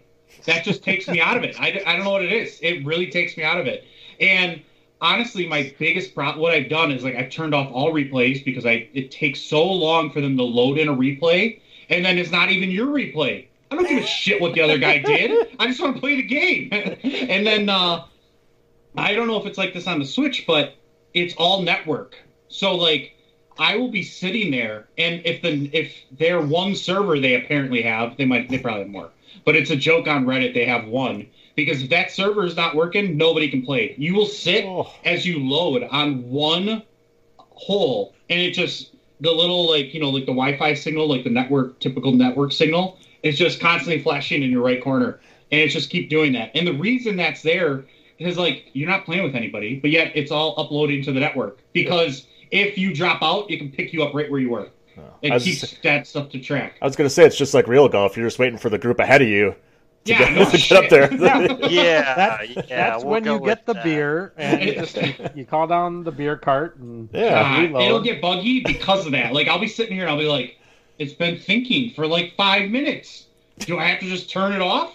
And then I start mashing all the buttons thinking that's going to do something. And then it eventually loads. And I'm like, what the fuck? I'm not even playing online. Just hurry up.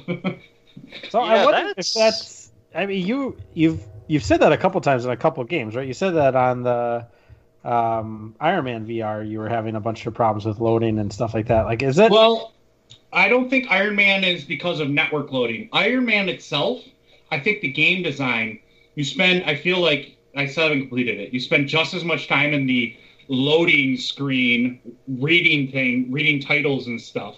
as you do actually playing the game, because it takes forever to load your next area. But it's not a like, well, I guess it could be loading network. I don't know, but it's like loading so you can play the next section. This one is literally like the network thing pops up that it's like uploading your data or refreshing, and it never moves so that you can keep playing. Like it just stops that way. It's like any game that comes out now. There's a bunch of updates that come out after it releases because they were like, oh shit, it's buggy. We didn't. It doesn't work. I think what I'm just thinking is, we're at the end of this generation of consoles, and usually by the time you get to the end of a generation of consoles, the games they're trying to put out are really at the bleeding edge of what those consoles can handle. Support. They're starting to think about the next gen, specs and everything, and they're just barely making these games work on these consoles. And I'm wondering if you're noticing the side effects of that, where it's these games that are coming out and the PS4 just it has older hardware in it, and it just can't handle it necessarily. And that's definitely part of it. And I think that's an interesting thing when you look. Yeah, there's new games coming out, but look at how many remastered games we just talked about. Mm-hmm. Like, I feel like it's like let's remaster games so we can fill slots until the next gen comes out, and then it's like, boom, here's all your new titles to go spend more money on. Yeah. That could be part of it, but that's definitely a thing. Like, we're at the end of a gen here. Like, it's going to be, okay, let's put our focus on the next one, and then this becomes obsolete at some point, where they no longer make the games for them. All right. No, and I guess that was one bitching point I had about GTA 5 when it first came out, was those loading screens are obnoxiously long, but then you get to just keep playing.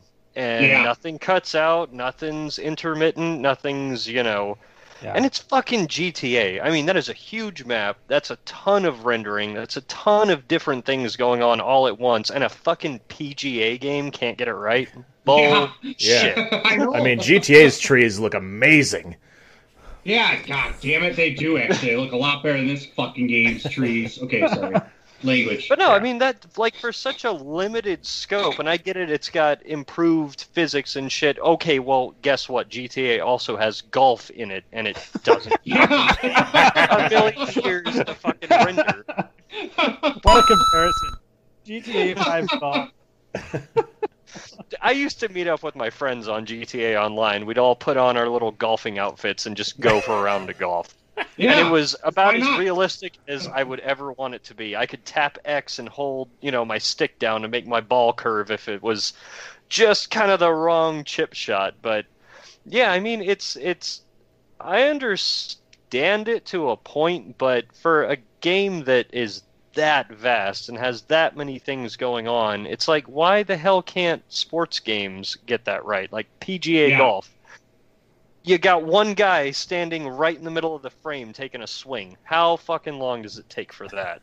And that's kind of been my bitching point about that, is I'm like, I get it's sort of that bleeding edge of the technology available, but that's ridiculous. I mean, I think this is my opinion. I think it's the physics calculations that they're trying to do, right? They're with these sports games and with golf especially, like they're almost getting down to the point where they're like literally modeling the interaction between a metal club and a golf ball.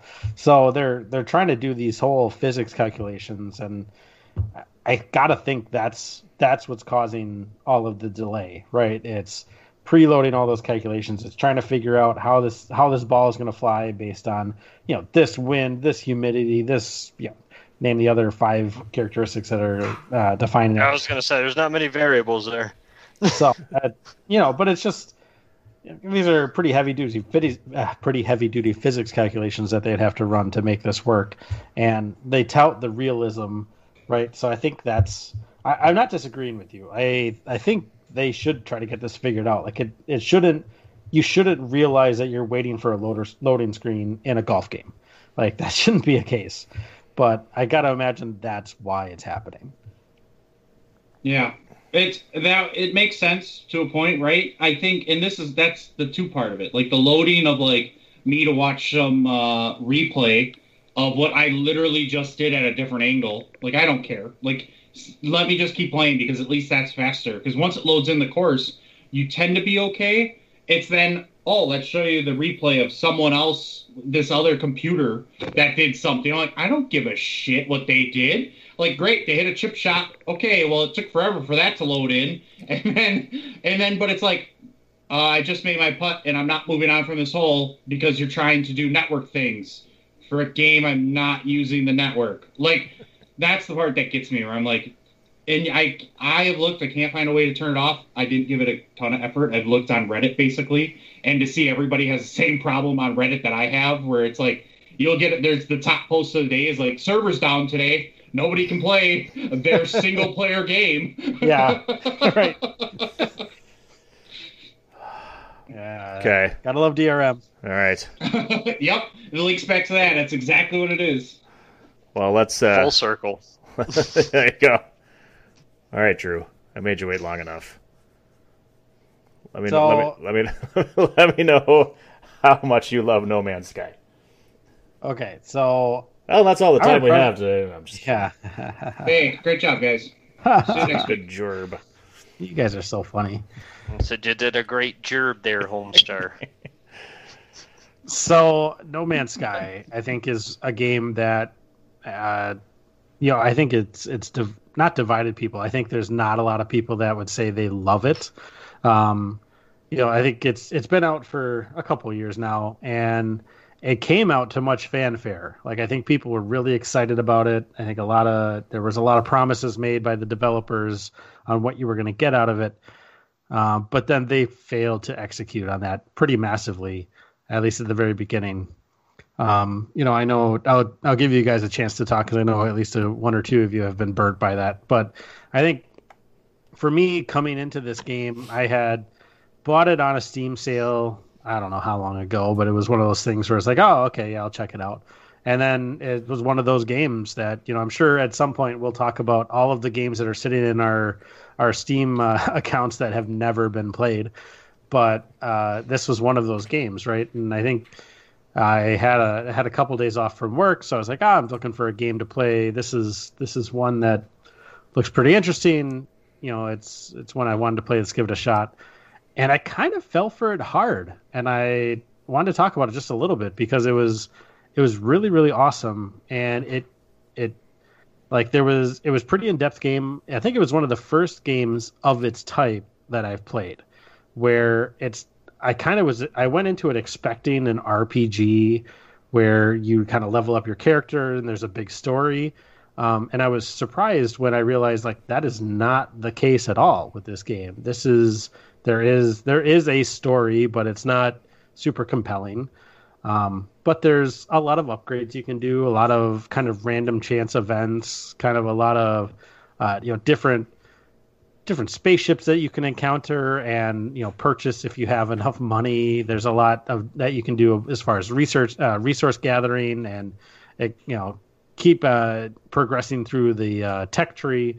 So it kind of kept me interested because it's a very big tech tree that you can kind of expand through. There's base building, which kind of brought me back to that was one of the big things on Fallout 4 that I really did like, was the kind of base building and building up your stuff. And this game really kind of captured me for about a week. And then after that week of being like, man, this is really cool. This is the first game kind of like this I've played, where you're exploring all of these different planets, and you soon realize that this is all somehow some sort of procedurally generated universe. And man, wait, literally I'm the first person playing this game that's at this specific planet. If I want to, I can try to find other places that other people have discovered, but I'm the first person to be at this one. And I think that was kind of interesting. It was like, man, it feels like you're actually exploring things and actually discovering things, even though it's obviously all inside of a video game. It really felt like you're discovering things for the first time. But then it just, all of a sudden, it felt like it hit a brick wall for me.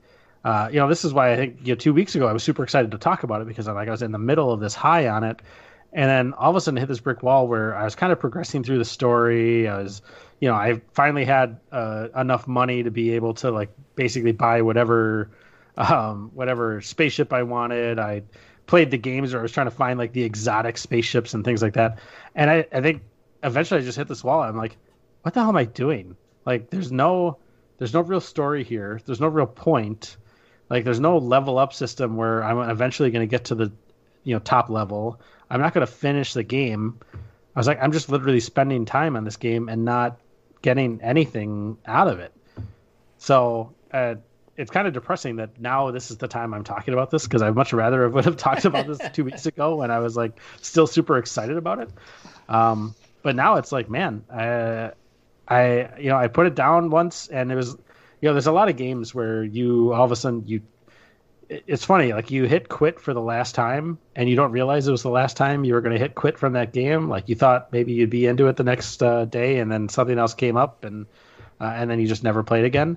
Literally in this game, I hit quit and I'm like, I'm never going to play this game again. And I haven't since then. No, that's the collective feeling of anybody who's ever played No Man's Sky. So congratulations for reaching that milestone. There were achievement. There were so many empty promises going into that game that they were like, it's going to be this, it's going to be that, and then you get into it, it's like, wow, this is different. I haven't played a game like this, and then it's like, and it sucks. Like this. It's going nowhere. When I played it, it was super buggy as hell, so that's kind of why I dropped out.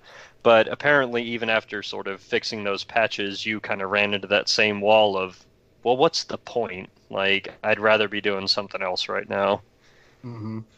Yeah, I played it for a hot minute, basically, because that's, I mean, you know me, like, I'm not an RPG guy. I'm not this kind of game is really not for me, but it seems so interesting, and I always want to give these games a shot because I want to play something like this where it's more of an epic or more of like a, or something like a Skyrim or something, but I just can't get into them enough. And I played it, and it was like, oh, yeah, okay, you're going to collect the stuff, and you got to go build up your ship to fly out of there, but it was not something for me. I didn't play it much farther than that.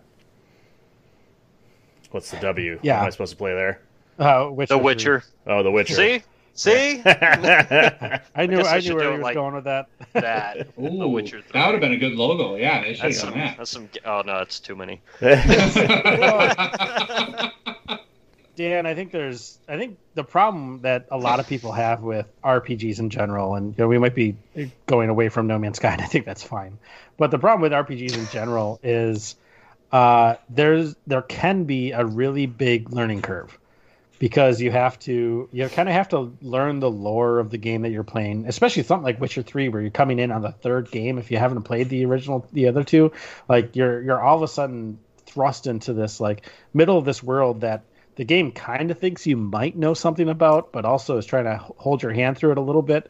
And there's this huge learning curve where you simultaneously have to learn the lore of the game and learn who the characters are and learn what the story is, but also learn your character progression and what are all your stats and like how do you control this person and what are the resources I actually care about and what are the resources I don't care about, and like that can be a really steep learning curve for some of these games where it's almost like it's almost like a TV show where somebody says, okay, this is a great TV show, but it gets good in season 2 or 3.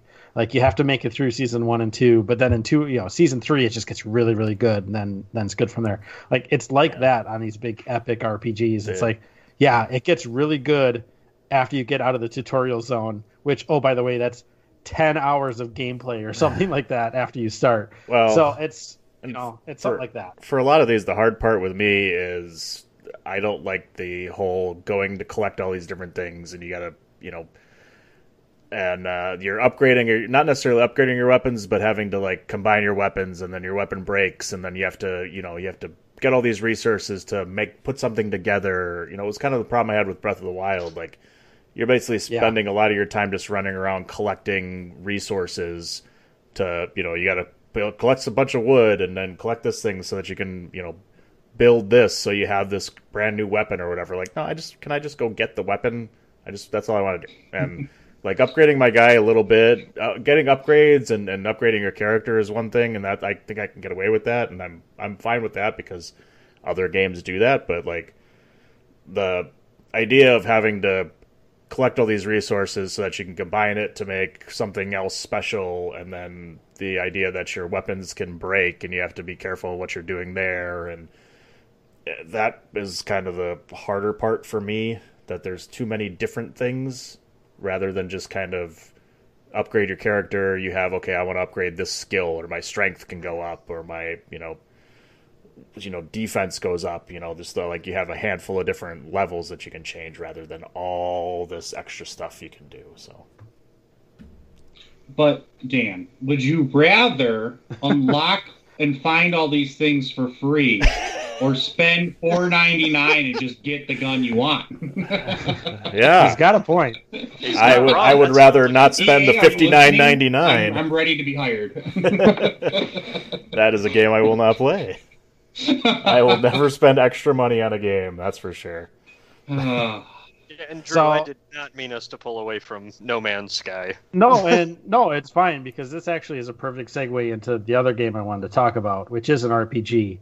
It's called The Outer Worlds, and if you haven't heard of it, I don't blame you. It kind of came out, and I hadn't heard of it. Nobody really talked about it, but it's from a developer called Obsidian, which you may know from Fallout New Vegas. They worked with Bethesda to develop New Vegas, South Park: Stick of Truth.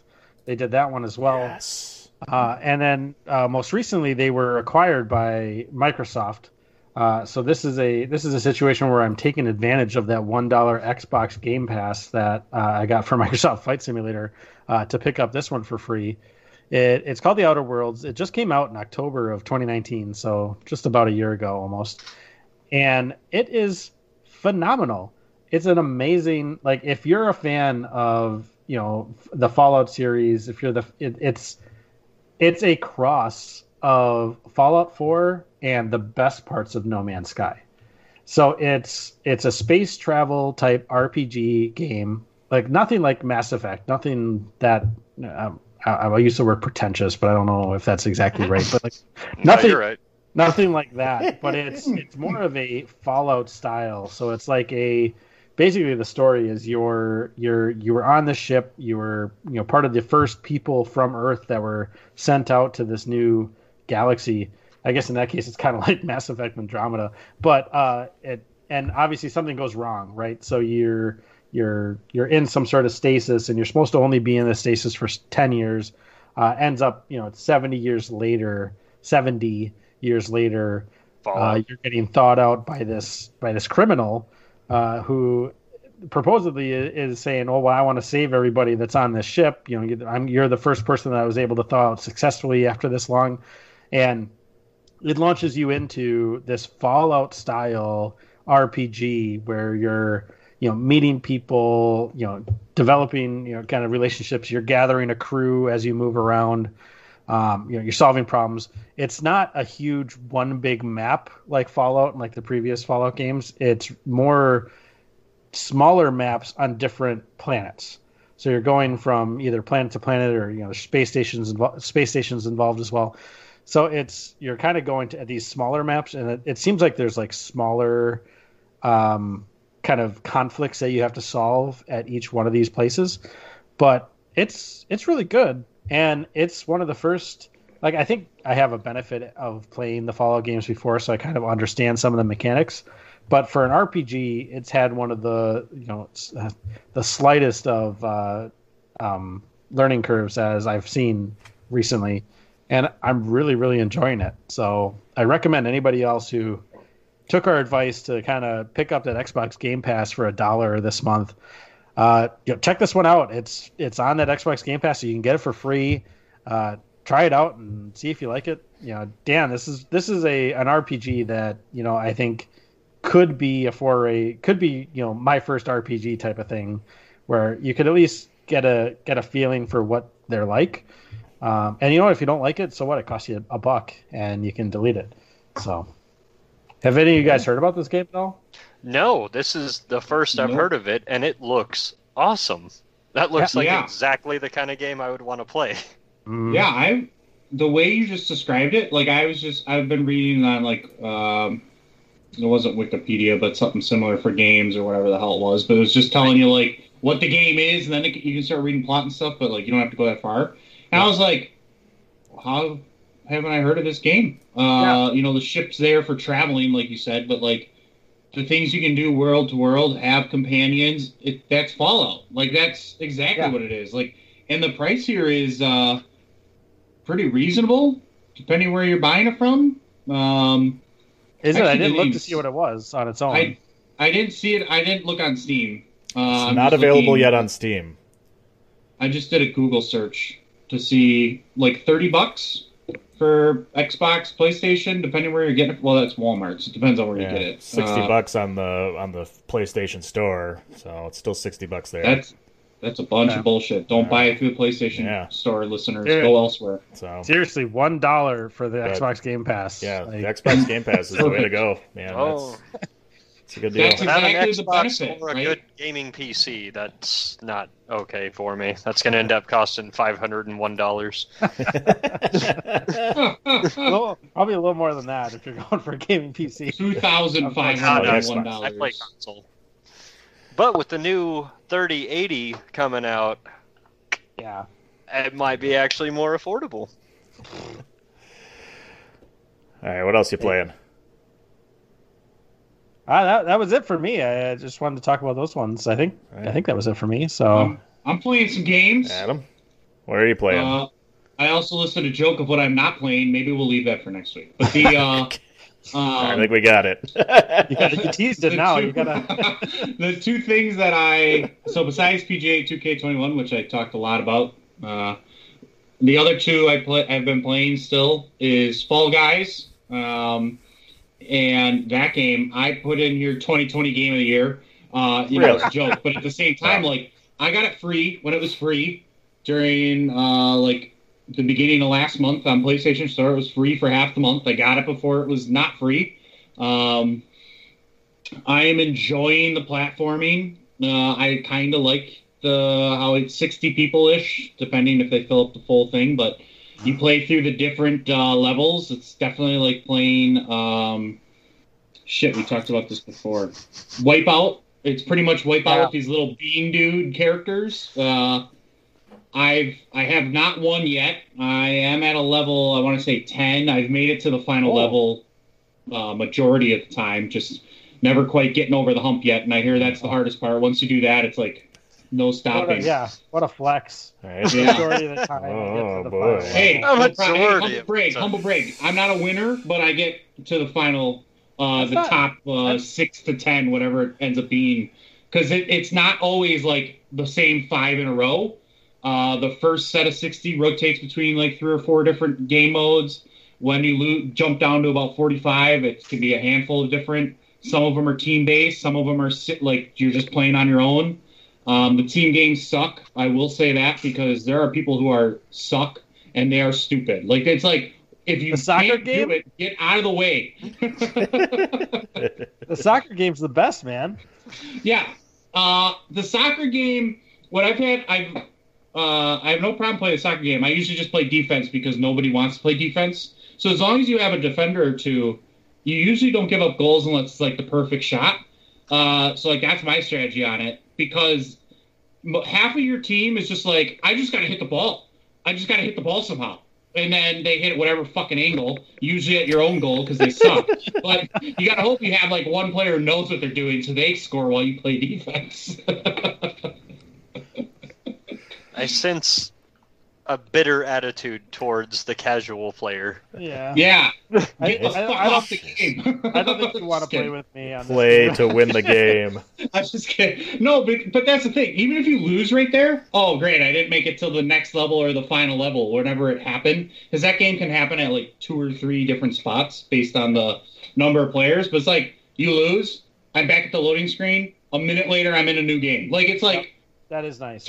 Talk about the difference of what we just talked about with PGA, and that's loading in 59 other players. Like you're not just playing by yourself.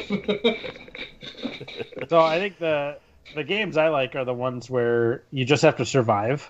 Like the one I'm thinking is like the log rolling one where there's this big rolling thing and they're going different directions and you have to constantly try to like not roll off. Those are the games I kind of like.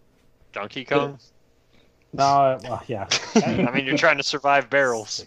Yeah, this one is you're standing on the barrel and it's rotating. You're focusing on it. Yeah, there's like 5 different ones, and they alternate how they rotate, and then there's little obstacles and gaps, so like you can fall through or fall off the side. So like I don't know about you, Drew, because you've played it, but like, have you started getting to the point where like you're comfortable with how you're playing? Like you know the levels decently, like you know how to play, but like you try to like kill other players. No, or, like you use the grab feature. Like, if you grab someone and you let them go, it does like a little force like push thing, like it pushes them a little bit. So like on that roll one, I will kill myself because I'm trying to grab people to kill them. Dick! Just to get You suck! Yeah, jackass. You're that jerk who's like You pushing got me knocked off. the fuck out, man! Because once you overcome that, where how to play defense against some guy doing that to you, it's a different game. Now I'm like, oh, I'm the aggressor now. Watch out for me. We got ourselves a troll here. if I kill people quicker, I for sure win the level, and then I can get to the top like 8 to play the final one. That sounds like the beginning of a world war. Do you push people off the platform on that matching tile game? Yes. No, you know what I do? What? I don't. So here's the trick I've learned. I don't I sit here reading them out like banana, grape, apple. So like I know where they are. Yeah. I stopped doing that because they all have one color. So it's quicker for me to be like purple, yellow, blue to know where they are. Oh, that's a pro tip right there. There you go. Plus stats right here. You're gonna be leveling up in no time. Oh boy. So I read the colors, and what you do, and what you'll notice people are doing now, is everyone would just wait, not pay attention, and go where the whole group goes. Yeah, onto a tile. Yeah. Go to the wrong tile. Go to the tile next to it, so you know when there's like a second left, you can jump onto the other tile. You lose like half the players because some people don't pay attention, and then it's people who are like, I need to get to the tile because that's the tile it is. And then the majority of people now are going to the wrong one because they know everyone follows them. So you just like watch how they all go to a tile and then disappear off that tile right before it falls off. And then Again, you get people on trolling the edge. people. You can grab them and do my throw thing, and you throw them off the edge. You get people going that way too. That's awesome. How are you at Rocket League? Because you sound like a jerk. Did you say Rocket League? Oh yeah. Loved Rocket League. That's why I know I have to play defense, because you watch these idiots who don't know how to hit the ball. I mean, they did hit something with this Fall Guys, because I've never been interested in any of these other Battle Royale anythings, because I don't know, I'd either hit them too late, and then I felt like, well, I'm not. That's that learning curve thing, right? Like I'm not going to be able to figure out how to do this. But this Fall Guys, it's like there is no learning curve. Like you're just. Well, I mean, maybe there is when you get to the level of Adam, because he's apparently the rock star, right? But the majority, greatest man in the world. I'm the greatest man in the world. Yeah, that's exactly it. To get into it, though, it takes nothing. Like just you literally, like Adam said, you get into the game, you hit play, and you're in a game in 30 seconds, and you're just giving it a shot. And you know what? You fall off, and you get eliminated the first round. 30 seconds later, you're in the next one. It's like it's awesome. The time commitment is so minimal. Like you can play a handful of rounds in like minutes. Like it's awesome. That's the difference with other battle royales. Is like one, they're shooting games. So like exactly what Drew said. If you haven't played it from the start, you're going to be at a learning curve behind, just dying repeatedly because you can't shoot as well as these other people who have been essentially practicing training for weeks to months until you play. And the time commitment, like if I go play Warzone, I know if I do decent, that's a half hour to get to a decent ranking if I don't die right away. And then it's loading times to get into the next one. So like this, it's like minutes of time. It's a lot of fun. Because it's like, it reminds you of just playing Mario. You know, you just platform and jump around. And kind of playing with the physics a little bit, and there's different game modes. Like if it was the same 5 repeated each round, I think it could get very stale very fast. So like I hope with like they're currently in like season 1 where it's the same thing, you spend money, but you know I'm never doing that with this game. But like if the second season, whenever that happens, comes around, if they release new levels and maybe different game modes, or not even that, just new levels or increased numbers, less numbers, whatever. I think that'd be pretty cool. Yeah. it is a ton of fun to play. Like that's the one game where I'm like, what do I want to do and not put a lot of effort in thinking wise? I'll just start playing that and just go at a few rounds and be like, that was a lot of fun. I killed a lot of people. Didn't win today. Yeah. You know what the bullshit one is? Is the one where you have to grab the tail off the other guy. Oh, the tail ones are garbage. Fucking garbage. Because it's lagging bullshit. Yeah. So for people who haven't played this game, there's a game mode where you have to finish the round with a tail. But there's only half as many tails as there are people. So if you have a tail, you're suddenly being chased by the other half of people that are trying to take your tail away. And if you don't have a tail, you're chasing the other people. And it's so fucking bullshit because you could spend the entire 2 minutes with a tail running away from people, and then in the last second, somebody just bumps into you, takes your tail, and you're like, motherfucker. You ready? Here's all your pro strats. Ready on those because they're too long. Don't start playing until there's about 35 seconds left because you waste all your energy in the unnecessary minute and a half they give you.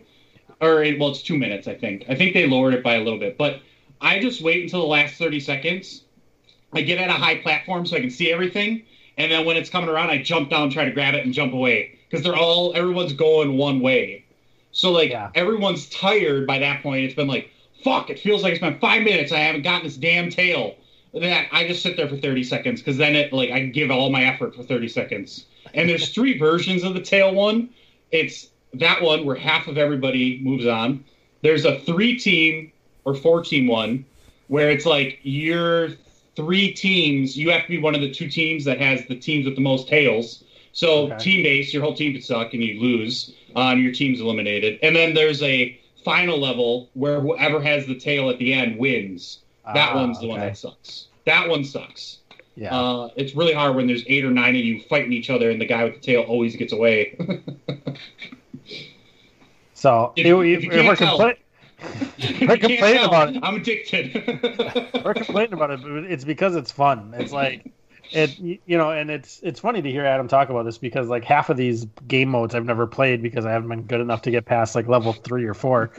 But man, it's a lot of fun if literally if you're like winding down for the night, you don't have an hour or two to vote to a big RPG game and advance your level or anything like that. If you have like a half hour and you just want to relax, like this is like a sitcom. Like you can just sit down and play this game for a half hour, and you can probably get through like I don't know, Adam, 10, 15 rounds of different things. Easily through 10 rounds. And you can have some fun for a half hour, and you can stand up and get away from it and feel like it's just you've just relaxed for 10 or 15 minutes, or a half hour. So highly recommended. All right, 2020 game of the year. Tell me what the last game we'll talk about. What tour? Is that like KOTOR? Are you looking at F or G? Am I going to name? What tour is that? Star Wars: The Old Republic? Yeah, you nailed it. I talked about it before. I don't need to get into detail. Which one was this? I played. What's that? What is it? This is. I think we talked about it in the last What You Playing, so a month ago. But it's the MMO RPG. Still playing it. Went from level 25 to I think we're at level 35 yesterday. My buddy happened to be on vacation this week, and our other buddy. He took a PTO day, and so we played yesterday for 9 hours during the day, and we went up about 10 levels. And that was a fast 9 hours. It was oh shit, guys, it's almost dinner time. I have stuff to do. Okay, I gotta be done.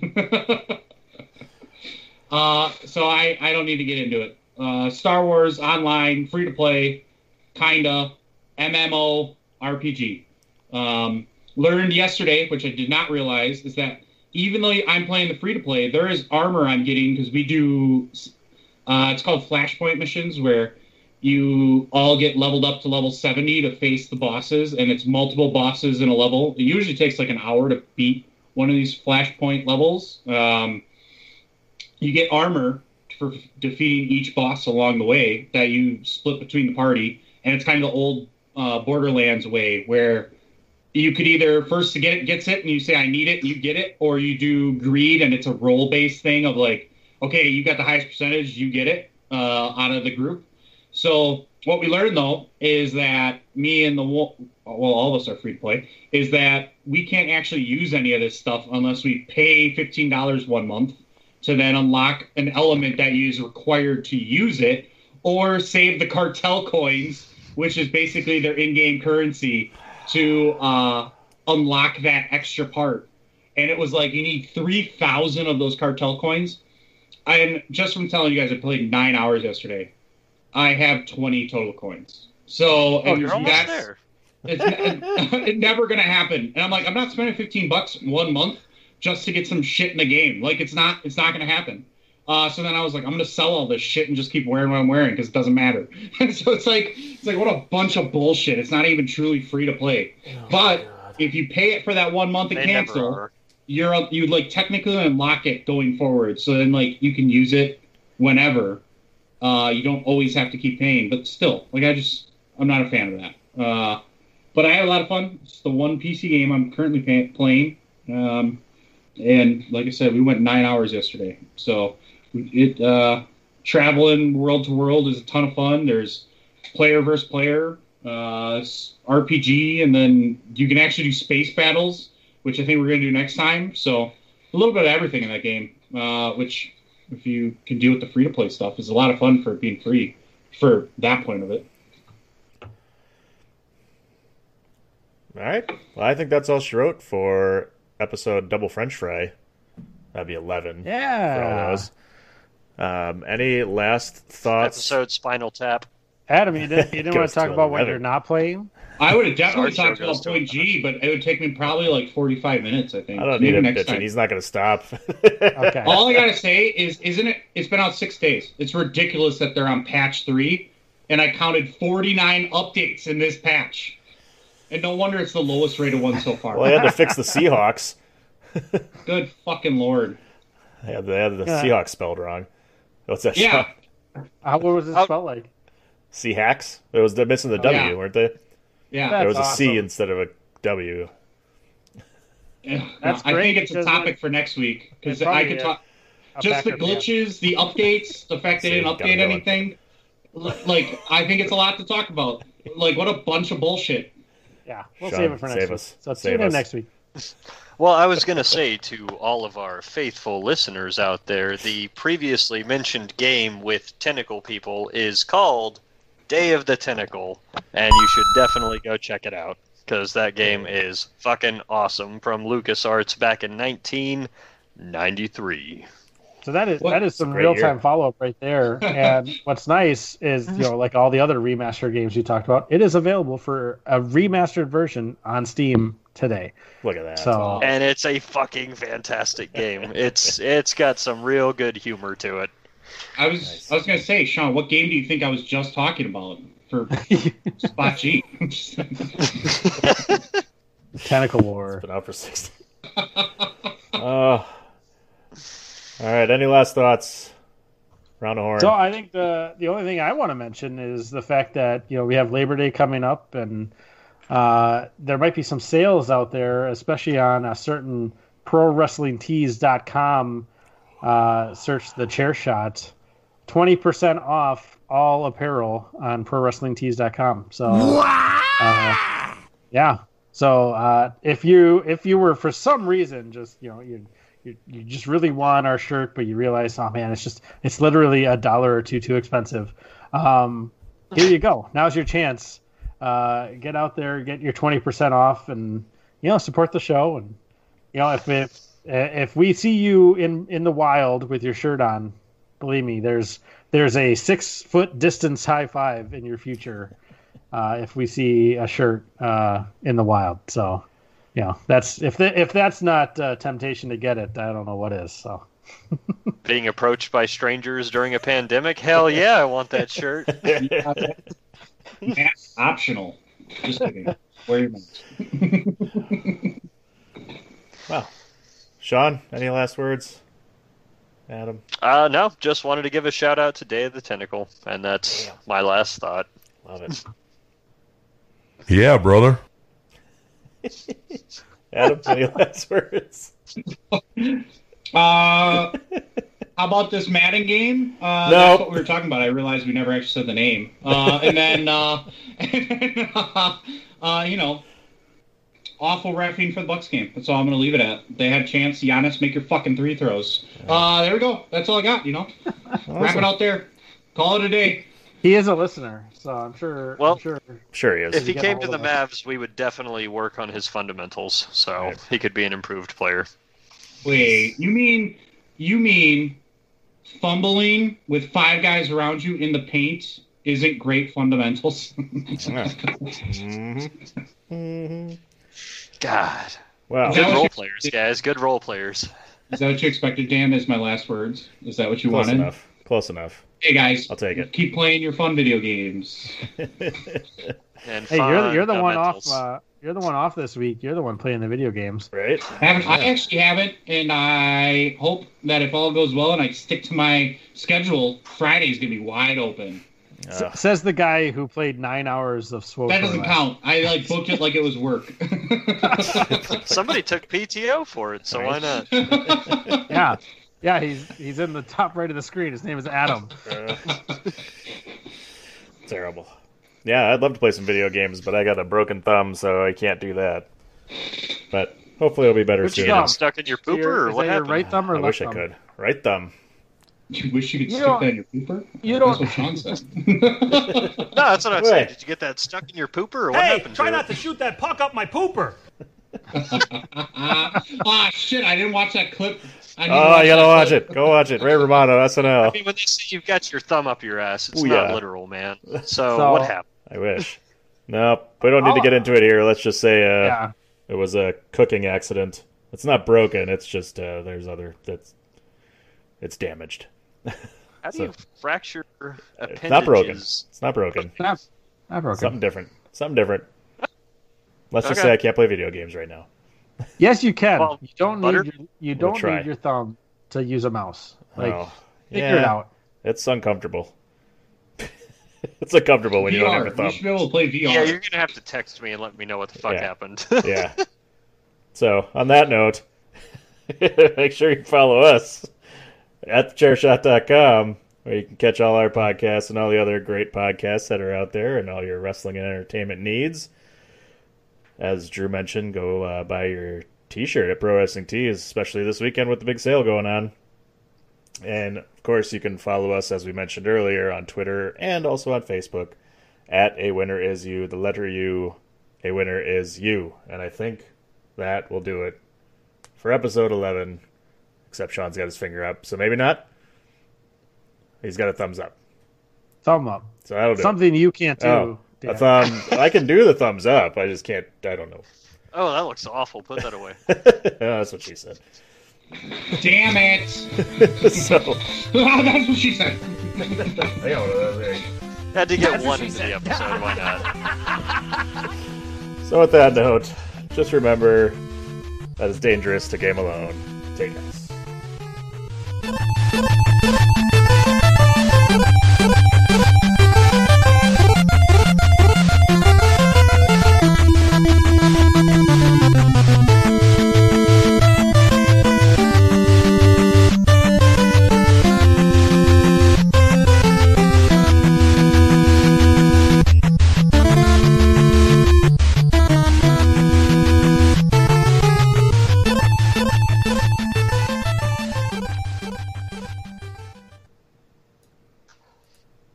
All right, bye. Okay. So. Okay, bye.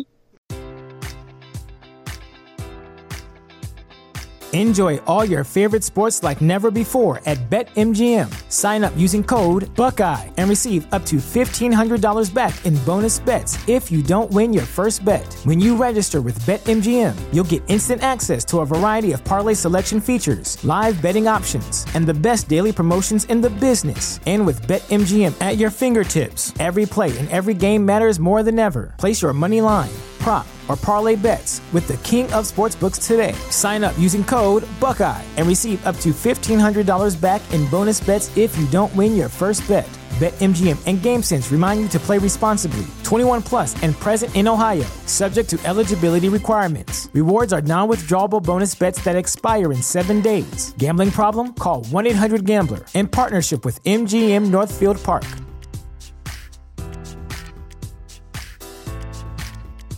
Support for this podcast and the following message come from Corient. Corient provides wealth management services centered around you. They focus on exceeding your expectations and simplifying your life. Corient has been helping high achievers just like you enjoy their lives more fully, preserve their wealth, and provide for the people, causes, and communities they care about. As one of the largest integrated fee-only registered investment advisors in the U.S., Corient has deeply experienced teams in 23 strategic locations. Corient has extensive knowledge spanning the full spectrum of planning, investing, lending, and money management disciplines. Leverage Corient's exclusive network of experts to craft custom solutions designed to help you reach your financial goals, no matter how complex they may be. Real wealth requires real solutions. For more information, connect with a wealth advisor today at Corient.com. That's Corient.com. Corient.com.